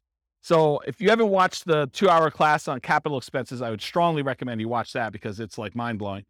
But the idea is that some things some people consider to be capital expenses are probably maintenance, and some things some people consider to be maintenance are probably really capital expenses. And so you try to figure out where the blend is for what percentage you use here and what percentage you use for CapEx. Just between the two of them, you need to cover everything. Think of it that way. So in that class on CapEx, I have a basic spreadsheet and advanced spreadsheet. I'll show you those, I think, on the next slide. And then keep track of your maintenance and capital expense numbers over time to get a better feel for your own numbers. And as we see periods of massive inflation, what should you expect to see with maintenance and capital expense costs? To go up, right? A lot. You were thinking they were going to go up 3% a year, and now we saw whatever inflation was, 9% or 8%, whatever number they're quoting you. Then realize you're going to see a pretty big uptick in that. All right, so advance for condos and townhomes where some maintenance is handled by the HOA. Estimate the portion responsible in the HOA fee and then subtract that from what it should be to do your reduced percentage. So you go do the calculation to find out, oh, the HOA is responsible for A, B, and C. That usually costs X dollars per year. And my maintenance number is $3,000 per year. I can subtract the number that the HOA is responsible for. So I really only need to do this dollar amount, which is this percentage. So do that math for yourself. CapEx, same type of idea. They can vary depending on property type, similar to maintenance, except these are less frequent, often larger expenses. One of them I quote as a percentage of gross rent. That's maintenance. The other one I quote in dollars per month. Or this is annual, actually, so dollars per year. All right, these are examples of the two spreadsheets in that CapEx class. I really recommend you go watch those. This is the basic one. The basic one you put in the cost in today's dollars of all these different things that you're going to do, how frequently and number of years that you replace them, and then it will take an inflation rate into effect and tell you this is what it will cost this number of years in the future. So this is what my yearly cost is that I need to save. And this is how much I need to save each month. So it tells you how much you need to save for the year's costs and how much you need to save for the month's costs in order to have all these things covered with inflation this number of years out for one use. So that does the basic one. The advanced one is more complicated because it does the cost in today's dollars, the frequency, and then you can put in how old the thing is today. So you may only have, instead of 10 years for an air conditioner, you may be 5 years in. So you really only have 5 years to save up to replace an AC. So that'll take that into account, and it'll adjust all the different years for all the different units. And then it also takes into account if you're putting money aside, what you're earning on that money in some type of savings account, and if you're increasing the amount you're saving each year with inflation or some other number. So the advanced one does a whole bunch of calculations. It's almost like cash flow planning for CapEx, and it shows you your account balance over time and sees if you ever go below zero, and shows you when they all happen and how big order of magnitude they are, like how large the expenses are, and it sums up all of them in this bottom one. So the advanced one is for someone who's like, yeah, I really, really want to know and have understanding of CapEx. The basic one should get you close. Okay. Management does not tend to vary based on property type, although with some properties, especially larger multifamilies, you may be hit with your property manager minimums, which would make your percentage higher than you would have estimated. For example, if you're renting, you've got like a 20 unit and there's a whole bunch of like 1-bedroom units in there, like studio or efficiency apartments in there. And, they're renting for $550 a month, and your property manager's minimum is $600 a month. You may be hitting the minimum with all those. So just realize that. You get this number from your property manager. And if your quoted property management fee is about 10%, you should probably expect it to be a little higher than that with all the extra fees they add on. So it's probably going to be 11 or 12. So if they tell you it's 10, it's probably going to be a little higher than 10. It's very rare, in my opinion and experience, that the property management number that they quote you is the actual expense you pay to them. Okay? Any questions on this? Yeah, Andrew, you want to? Are you counting like the first month's rent as part when that happens as part of that, or is that a separate? That's a really good question. So in this particular spreadsheet, I combine them all together. So you'll want to merge those into one. So if your property manager says it's a half month's rent every year for lease renewal or putting a new tenant in there, then you calculate out what the property management fee on all 12 months is, plus a half month's rent, and figure out what that would be as a percentage and do those. And then I'd probably bump it up for all the incidental expense in addition to that. So yeah, it's not intended to be broken out. In the other spreadsheets, some people will break out, property management, somewhat like steady state property management fee, and then they have like a lease renewal fee or a lease origination fee separately. I combine them into one rather than do two. Good question. Any other questions on this? All right, so this is the depreciation details on the bottom. So land value percentage. So what percentage of the property price was the value of the land when you bought it? If you're buying a condo or just a condo, usually they don't have any land value. If you're buying a townhome, a lot of times they will have land value. Talk to your CPA, though, about whether or not they're going to try to reduce your condo for like the shared land fee or something like that. Some of them like to do that. I actually don't know what the right way to do it is, but I think some of them will do like, it's a condo, I don't own any land, so my land value is zero. And some will say, well, you're built on something, and so we got to kind of attribute it to that land, and I'm not sure which way they do it. Anyone know like what their CPA does?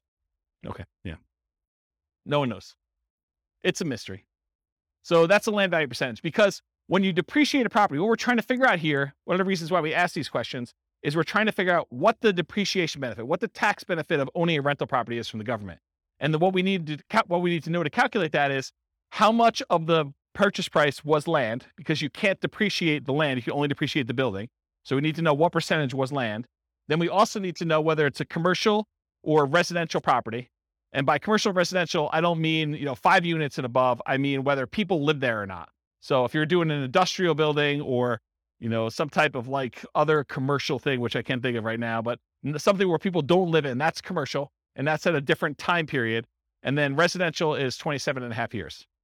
And then lastly, I need to know what your effective income tax rate is to estimate what that cash flow from depreciation will be for you. I need to know what your tax rate is so that I can say, hey, look, you're going to be able to depreciate this amount of money, and at your tax rate, it's about this much per month for you. Okay?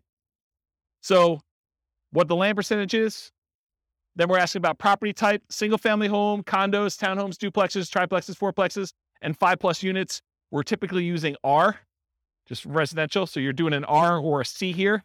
And if you put an R there, it's going to use 27.5 years. If you put a C, it's going to use 39 years. The overwhelming majority of you will not use 39 years. If you would put a C here, you would know. You would know. Okay? So use R unless you know otherwise. And then finally, your effective income tax rate, it's the same regardless of the property type. It's used to estimate that cash flow from depreciation benefit. We multiply the gross depreciation amount times your tax rate to estimate, it's only an estimate, how much your tax benefits would be in cash flow to you. So here's I'm not an accountant, not a CPA. Here's the layman's version of what depreciation is, okay? Let's say you make $100,000 a year between you and your spouse, and you own a property.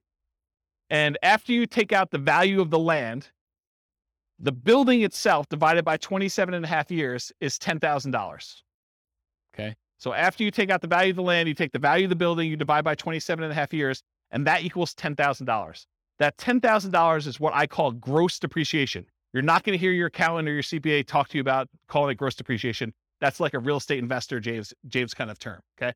So gross depreciation is $10,000. So what it really means on your tax return, again, layman's, go talk to your CPA about actual details.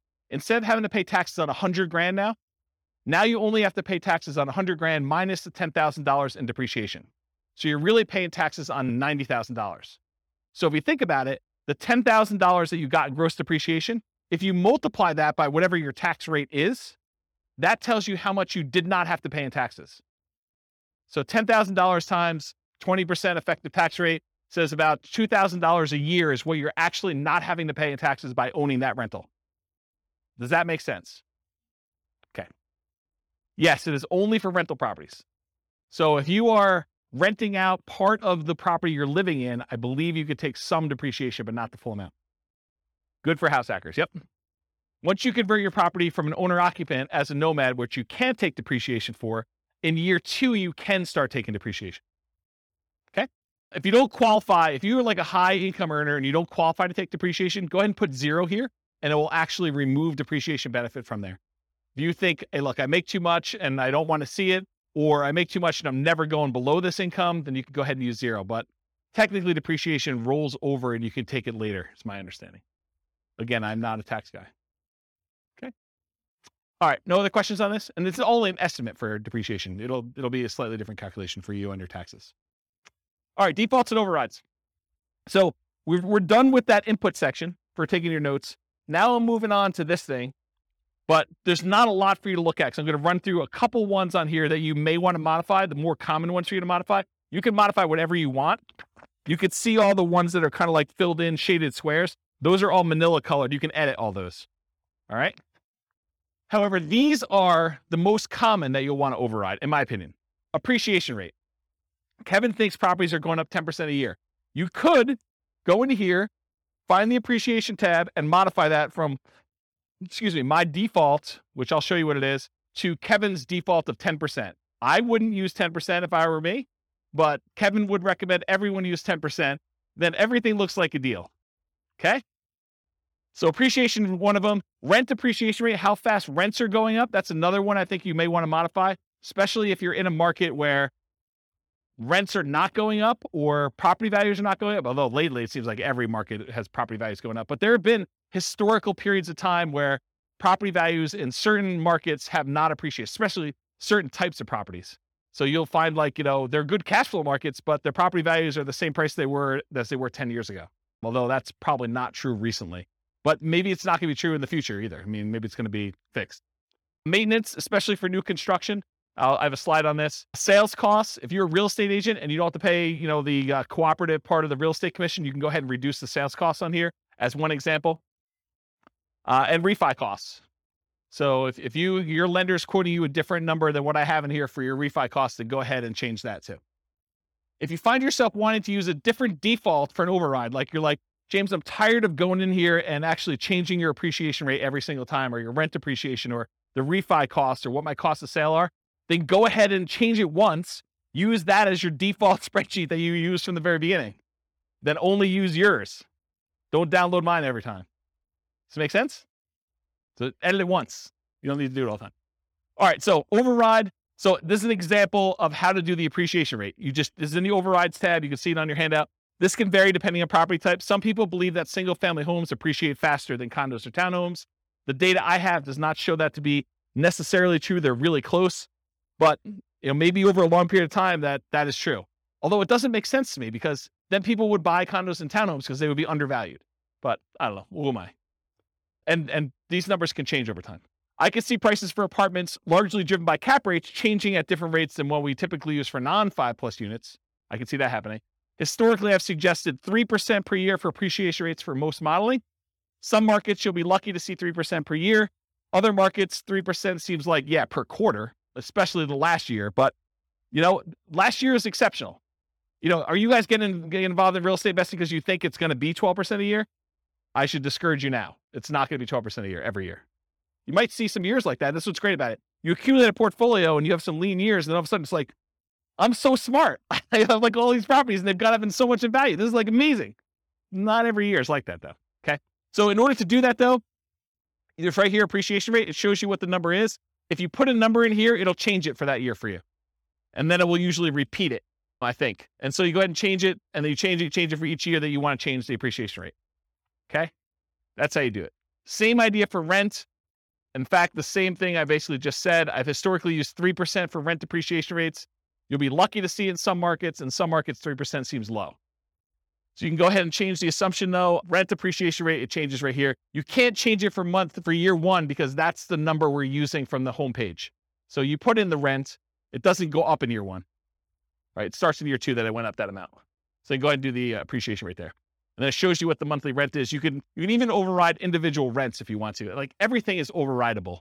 Overrideable. I think that's a word. Okay, so that's another one you'll do. Maintenance. So I'll talk about the maintenance one.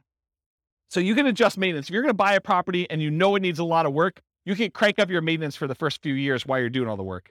But another case that we see a lot is new construction, where you're buying a property and that because you have a home warranty from the builder and everything's brand new, that you're probably not going to see pretty high maintenance for the first few years. So you can artificially lower your maintenance numbers. Historically, I used to teach you put 2% in for year one, 4% for year two, 6% for year three, 8% for year four, and then you go up to the 10% per year.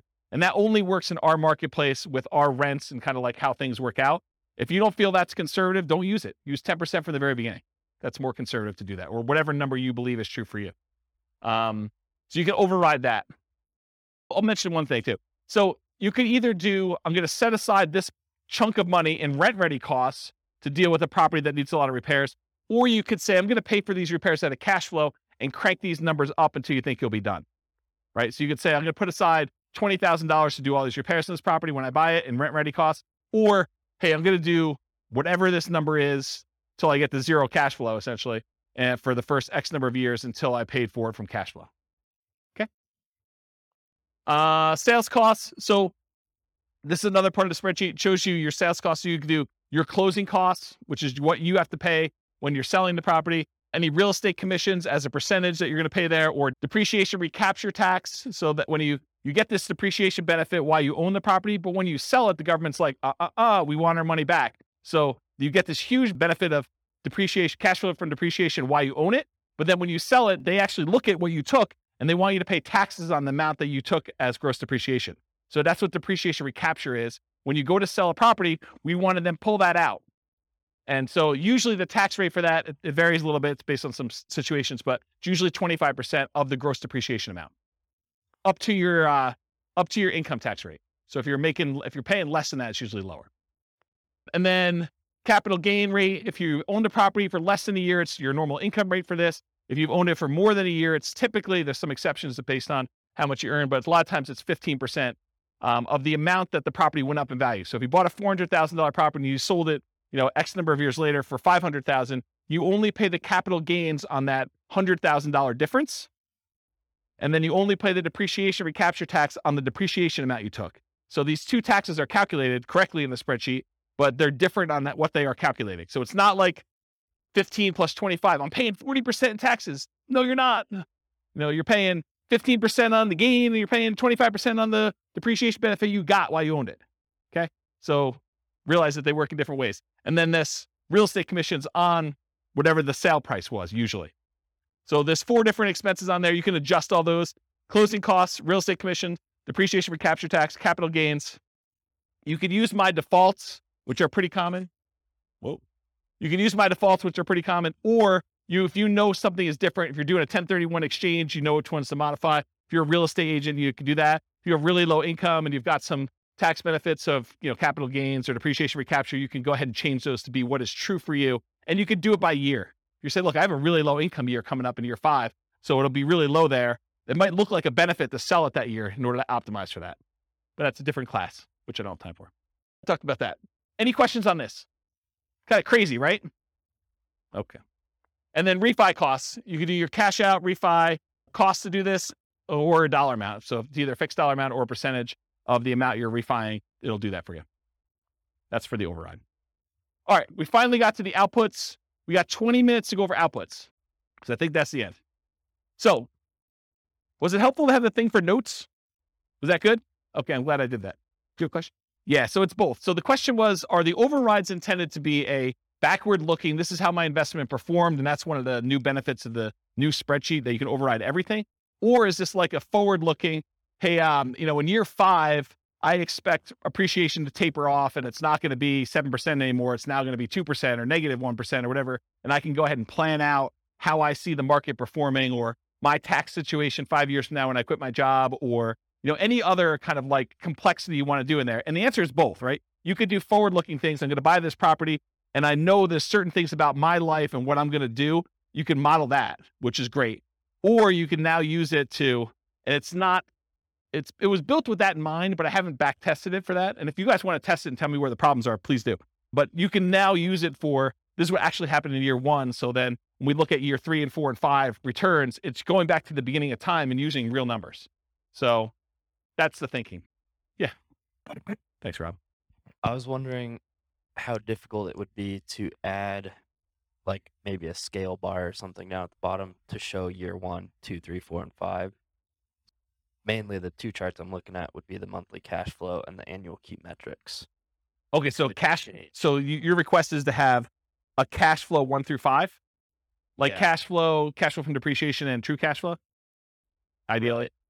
Or 1 through 5? Yeah, because oftentimes it takes, 3, 4, 5 years to stabilize a property. That's a good point. It would be kind of nice to see, like, I know this is analyzing year 1, right off the bat, if it's a good deal or not, but it would be kind of nice. No, that's actually really good feedback. And I definitely appreciate you giving that feedback. It's one of the reasons why I wanted to do the live classes. Email me and remind me to do that. And secondly, tell me which of the 9 charts you want to remove. So I'm happy to do it, right? But like, which one should we? And I think I know what it is. It's probably, non-loan expenses is my guess, right? For which one? What's interesting is it does show cash on cash ROI and cap rates for years 1 through 5. Right, that's the middle one, just not the cash flow dollar amount. And the other one, maybe I'd do that and I have a right hand axis.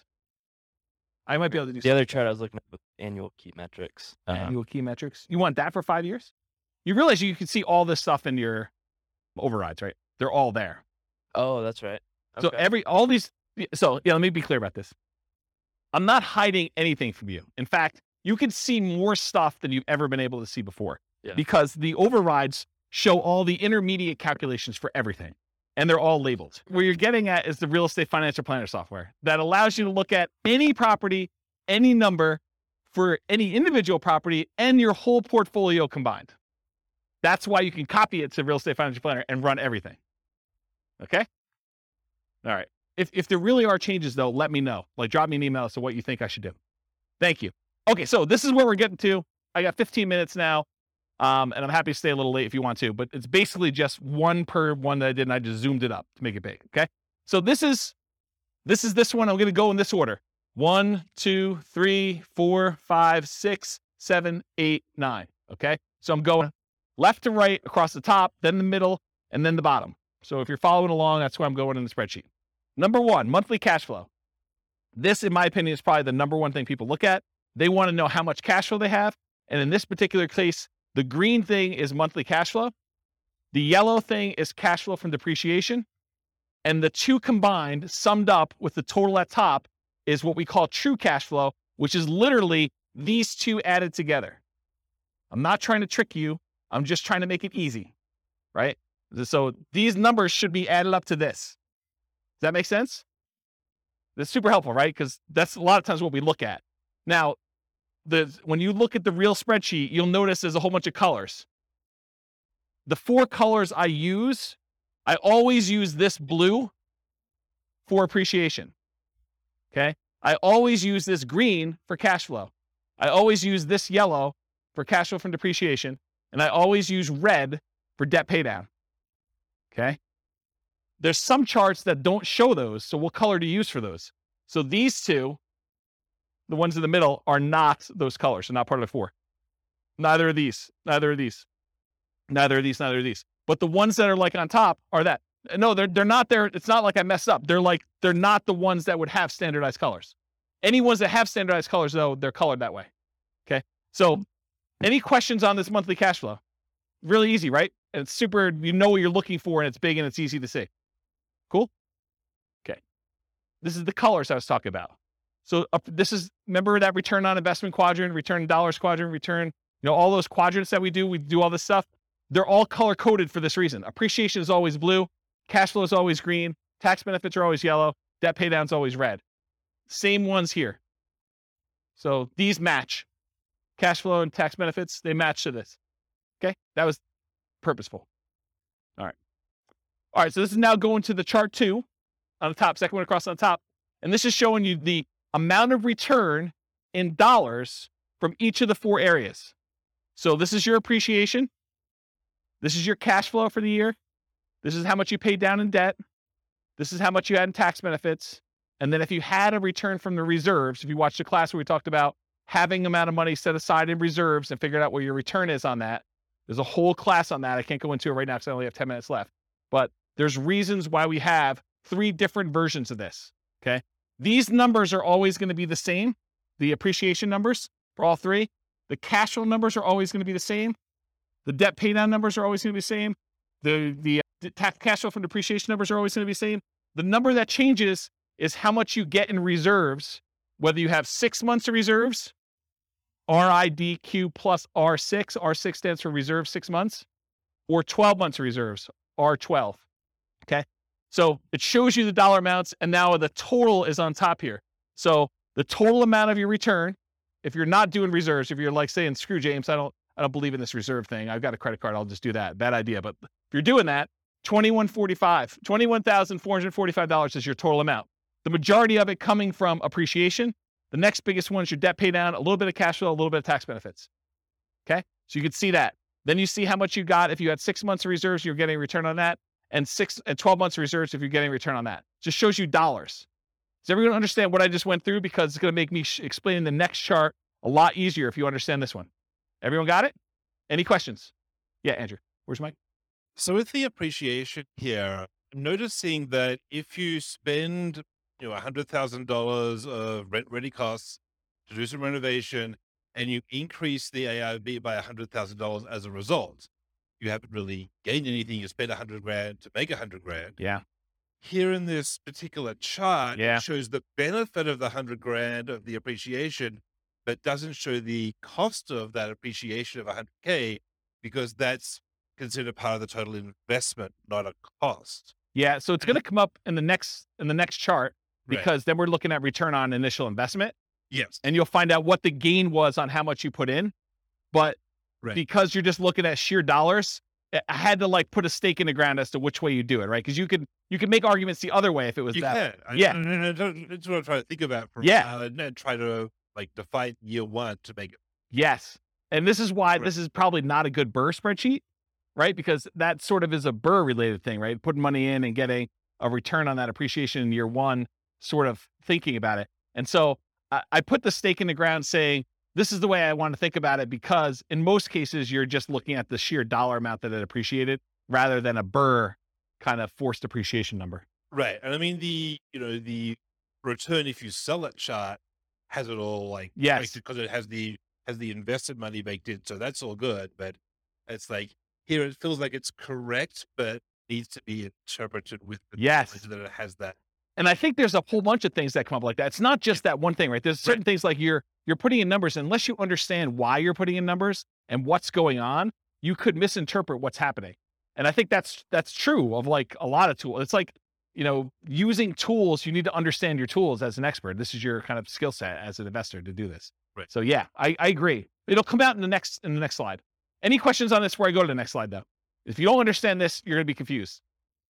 Any questions? This is what this is. This is like if you're getting a return on your reserves. So you put 6 months in reserves in some type of low bearing account. And this one, you're putting 12 months reserves, but you're willing to be a little bit more risky with it and get a higher return on it. Okay. All right. Next slide. This is the same chart presented a slightly different way, but now we're not talking about dollars. We're talking about how much you earned in dollars divided by how much you invested in order to get that return. So now we're saying you didn't have $13,200 in return. You now had 11.49%. That's that 13,200 divided by whatever you invested in order to get the deal. So this now shows you had 11.49% return on that initial investment in year one in appreciation. Okay. Then what's your return from cash flow? You got 0.57% return. It's the cash flow dollar, $656 divided by how much you had to invest to get the deal in year one. Then 4.24% is your return from debt paydown, and 2.37% is your return from cash flow from depreciation. Okay. Then there's a total on top. If you downloaded the old spreadsheet, there weren't totals up here. Now there are. You're welcome. Yes. But everyone has their own version of what a deal is based on what their situation is, what their investments that they can make are, what their market is. You know, there's a lot of factors that go into this and what your plan is, right? I think there's a lot of things. And so this is more of the 2 hour of like setting your, what did I call it? I think I called it like, what did I call it? Establishing your buying criteria. Yeah, there was a buying criteria class where I talked about all the different ways to measure returns and what yours are for setting up what makes a deal for you.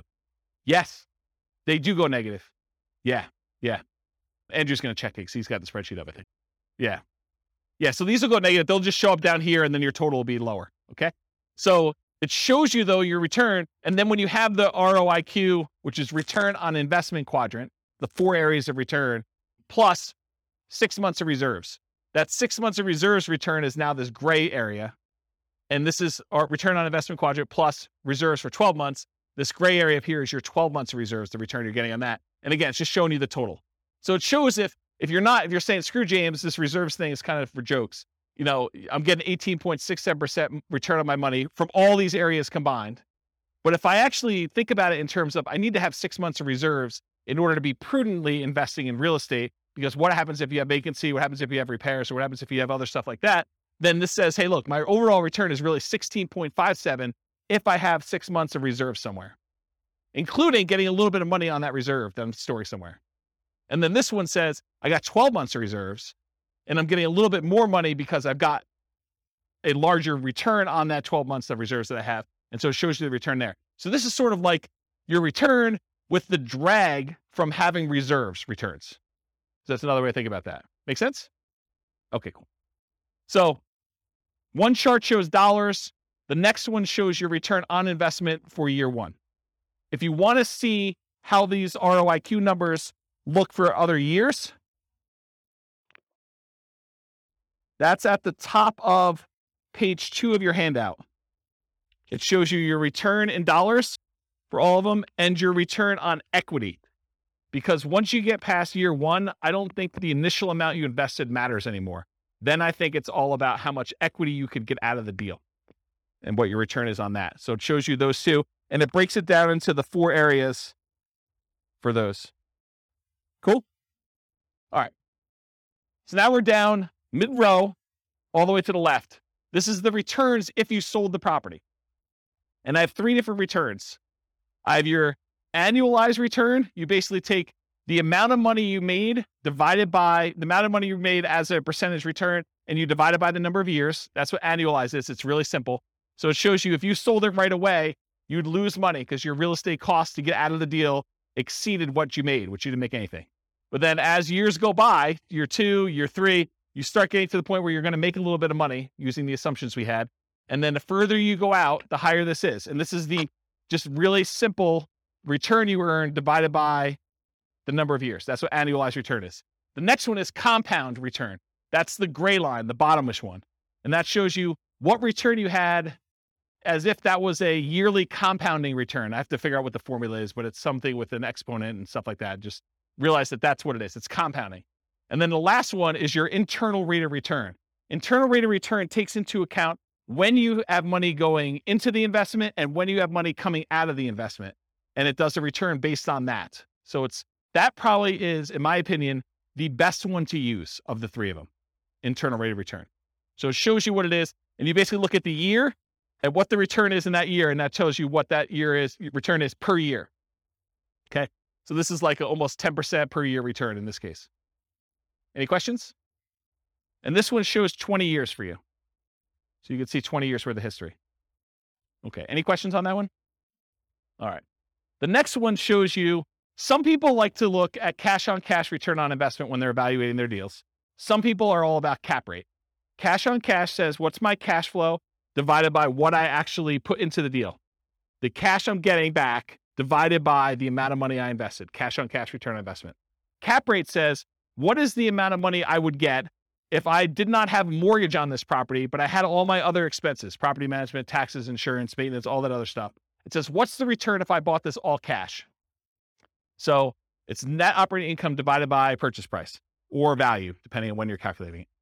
But cash on cash is the rate of return you're getting on the money you have invested in the deal. So if you want to do cash on cash, it's these green boxes and they're labeled. So in this case, year one, you get 0.57%, 1.14, 1.73, 2.34, 2.97. And then cap rate just shows you the numbers going all the way across. So if someone says to you, look, I'm buying a 5 cap property, that's cap rate, 5% capitalization rate. Okay. Any questions on that?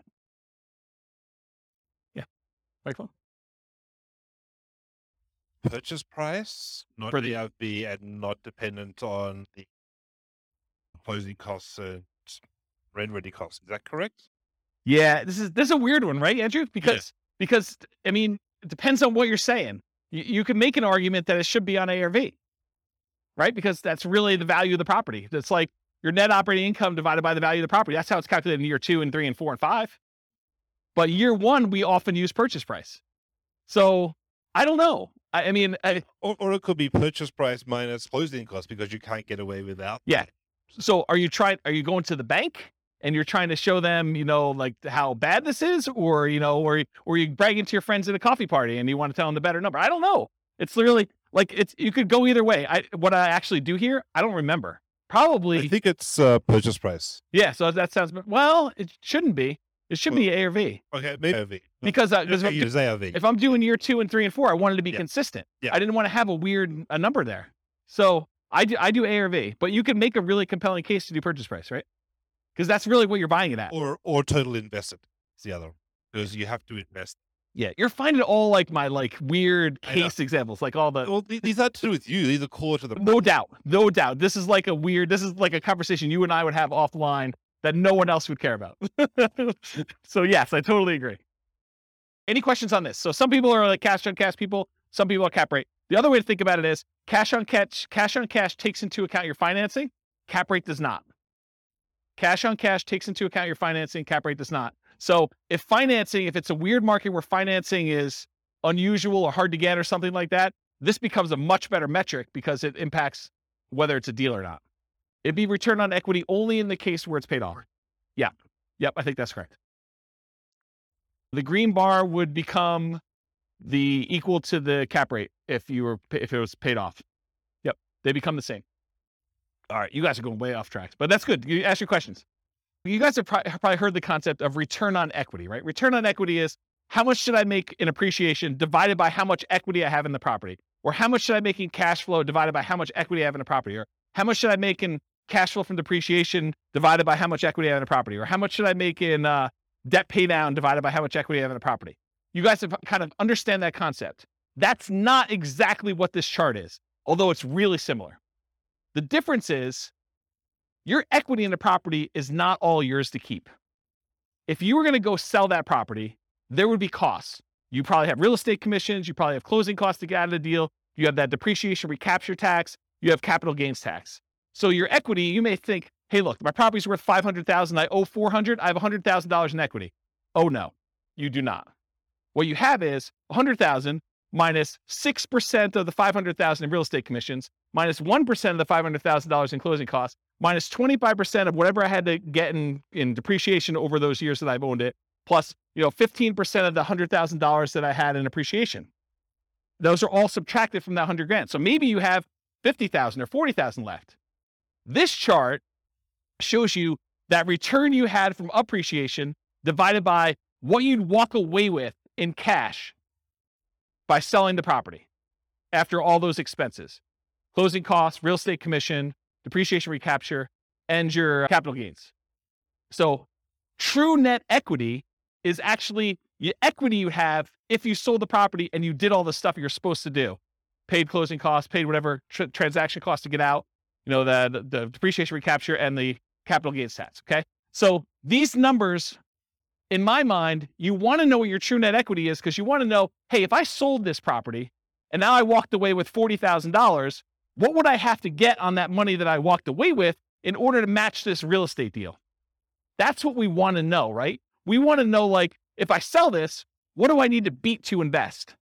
So that's why I like this. And this is why this chart is the way it is. So the blue line shows you your return from appreciation divided by how much true net equity you would have in that year.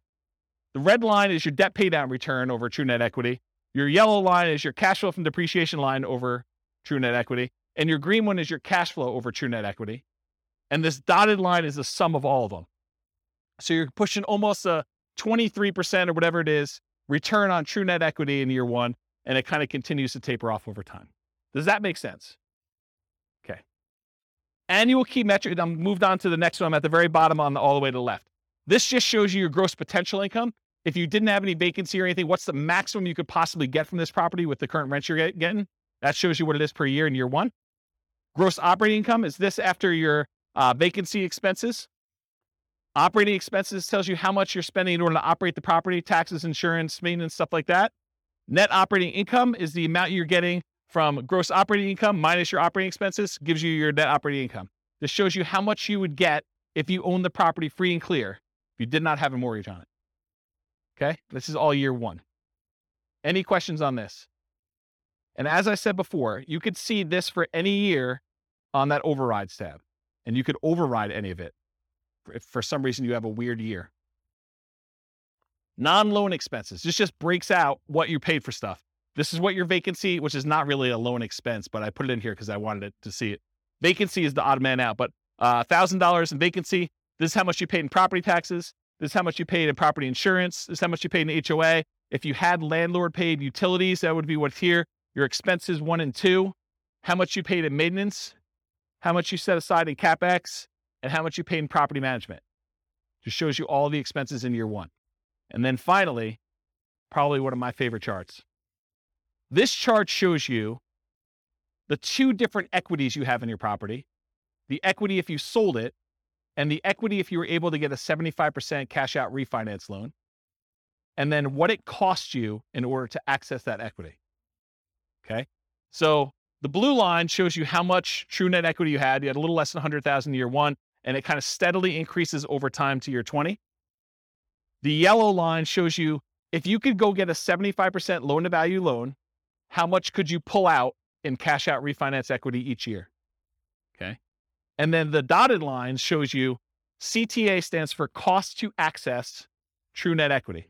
So what are all the costs, real estate commissions, closing costs, depreciation recapture tax, capital gains tax, in order to get at this $100,000. So you paid 40% of what you got out here of $90,000 or so in order to get at this. That's really expensive money, right? So you could see what the cost was in order to get at that money, okay? And if you do a cash out refinance, it starts off really, really expensive to get out a very small amount of money. But over time, as your equity increases, your cost to access the cash out refinance equity goes down. That make sense? Because a lot of people are like, hey, I want to redeploy this equity, right? I want to go use this. Well, some people don't care. They're like, I don't care about the cost. It's the opportunity to go buy another property. And in that case, that's fine. But at least you know now what the cost is to get at that. And this shows you how much you can get at. Okay? All right. Last slide. Then I'll take questions if you guys have it. I would suggest to you, if you're serious about being a real estate investor, go analyze 100 deals. And one of the reasons why I want you to do this is, number one, I want you to be practiced so that when you actually have a deal you're serious about, you know, like where stuff goes, where to get things, and you're pretty quick at doing it, and you have a feel for a lot of different stuff. And secondly, I want you to know what a deal is and what a deal is not in your marketplace.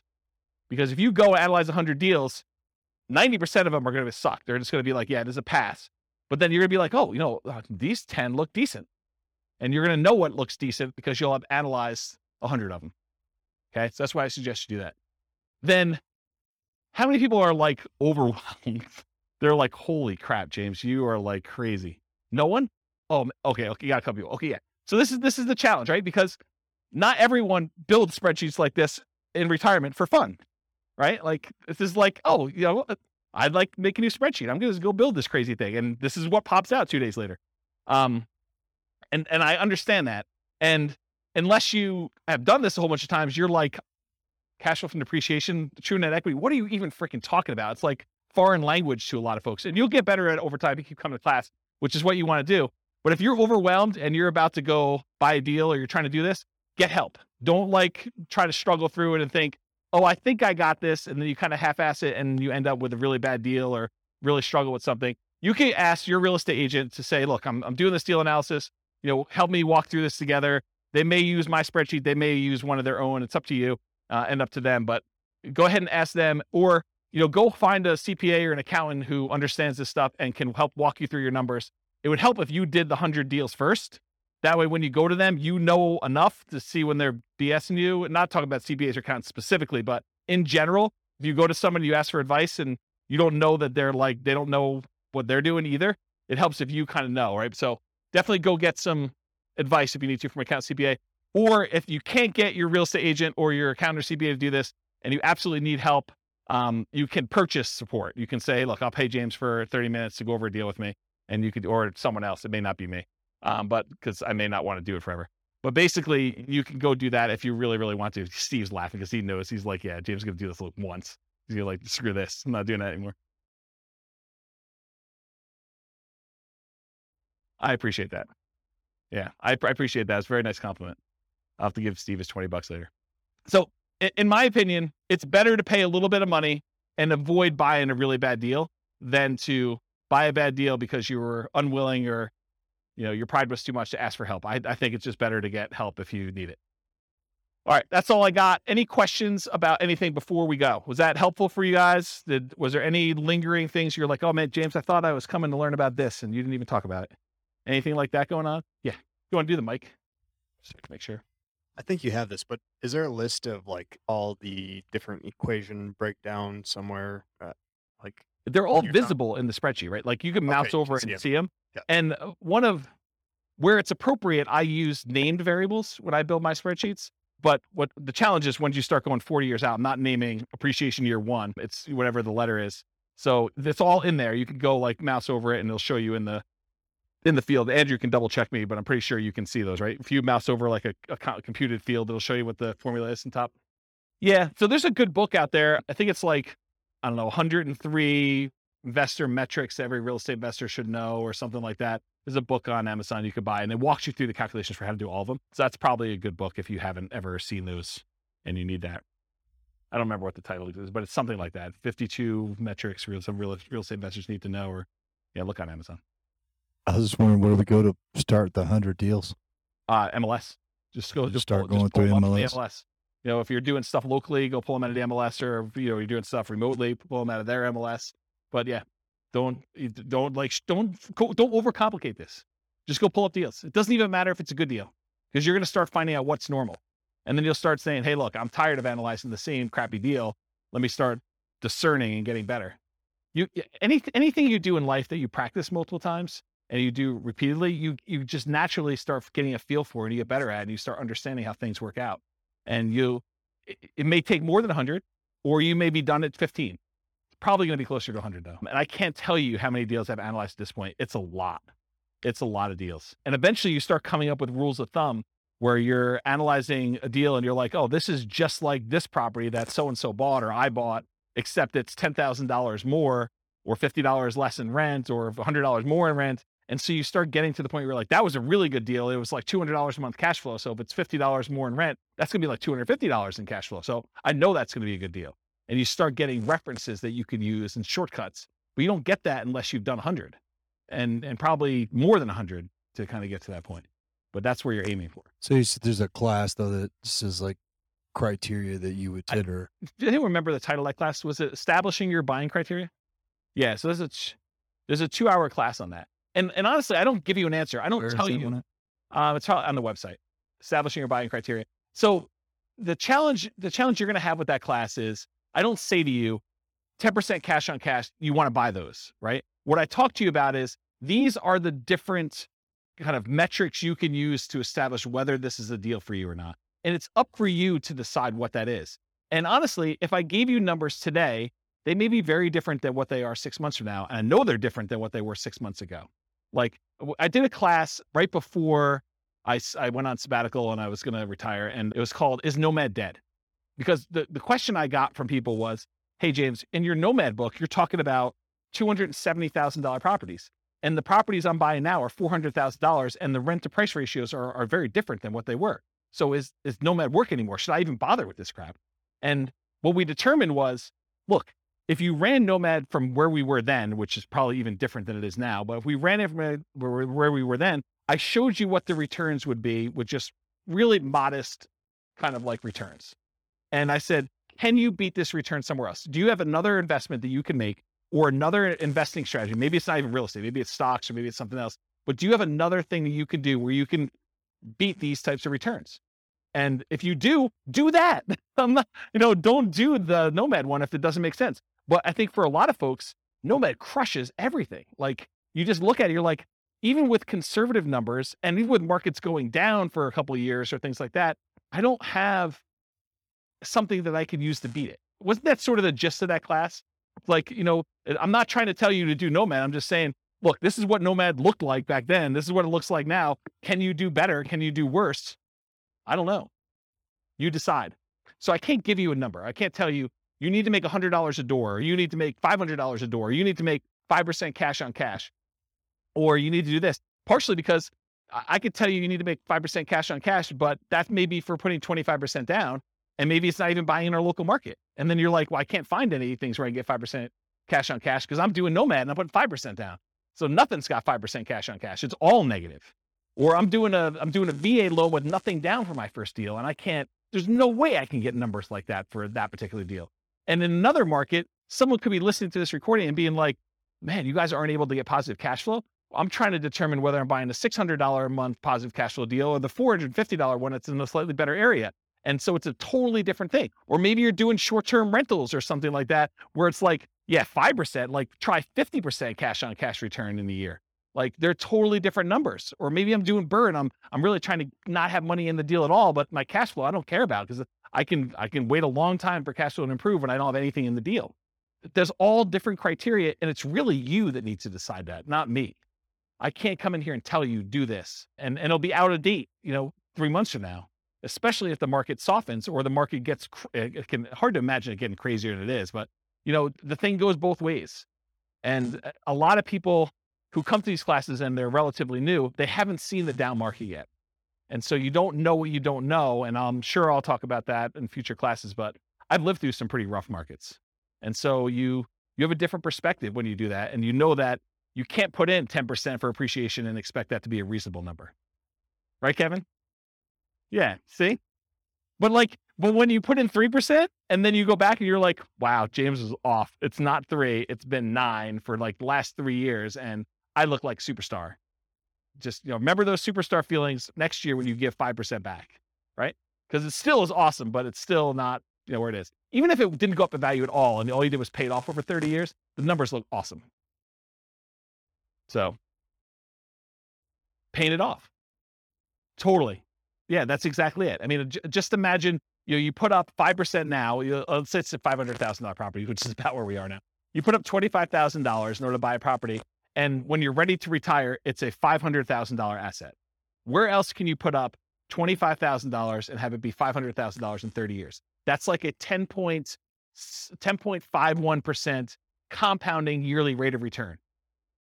Yes, totally. And this is what I'm saying. I'm trying to really simplify the math down and make it so it's hard to not do this. But my point is, and I'm going really over time, there's a phenomenon in the more traditional stock market investing world. It's a special time in your life when the amount of money that you're investing each year is produced by the amount you have invested. So you're putting away, let's say, $10,000 a year, and you get to the point where you have $100,000 invested, and then that year you have $100,000 invested, and that produced $10,000 return for you, and you're putting in $10,000 a year. It's this like magical inflection point where your investments are doing as much work for you as you are personally doing yourself with active activity, like you're doing stuff. And so it's this really weird, magical thing that happens. And for stock market investors, because the returns are what they are and all these other factors that go into that, you're not having, a big asset thing, that usually takes some time to get to that point.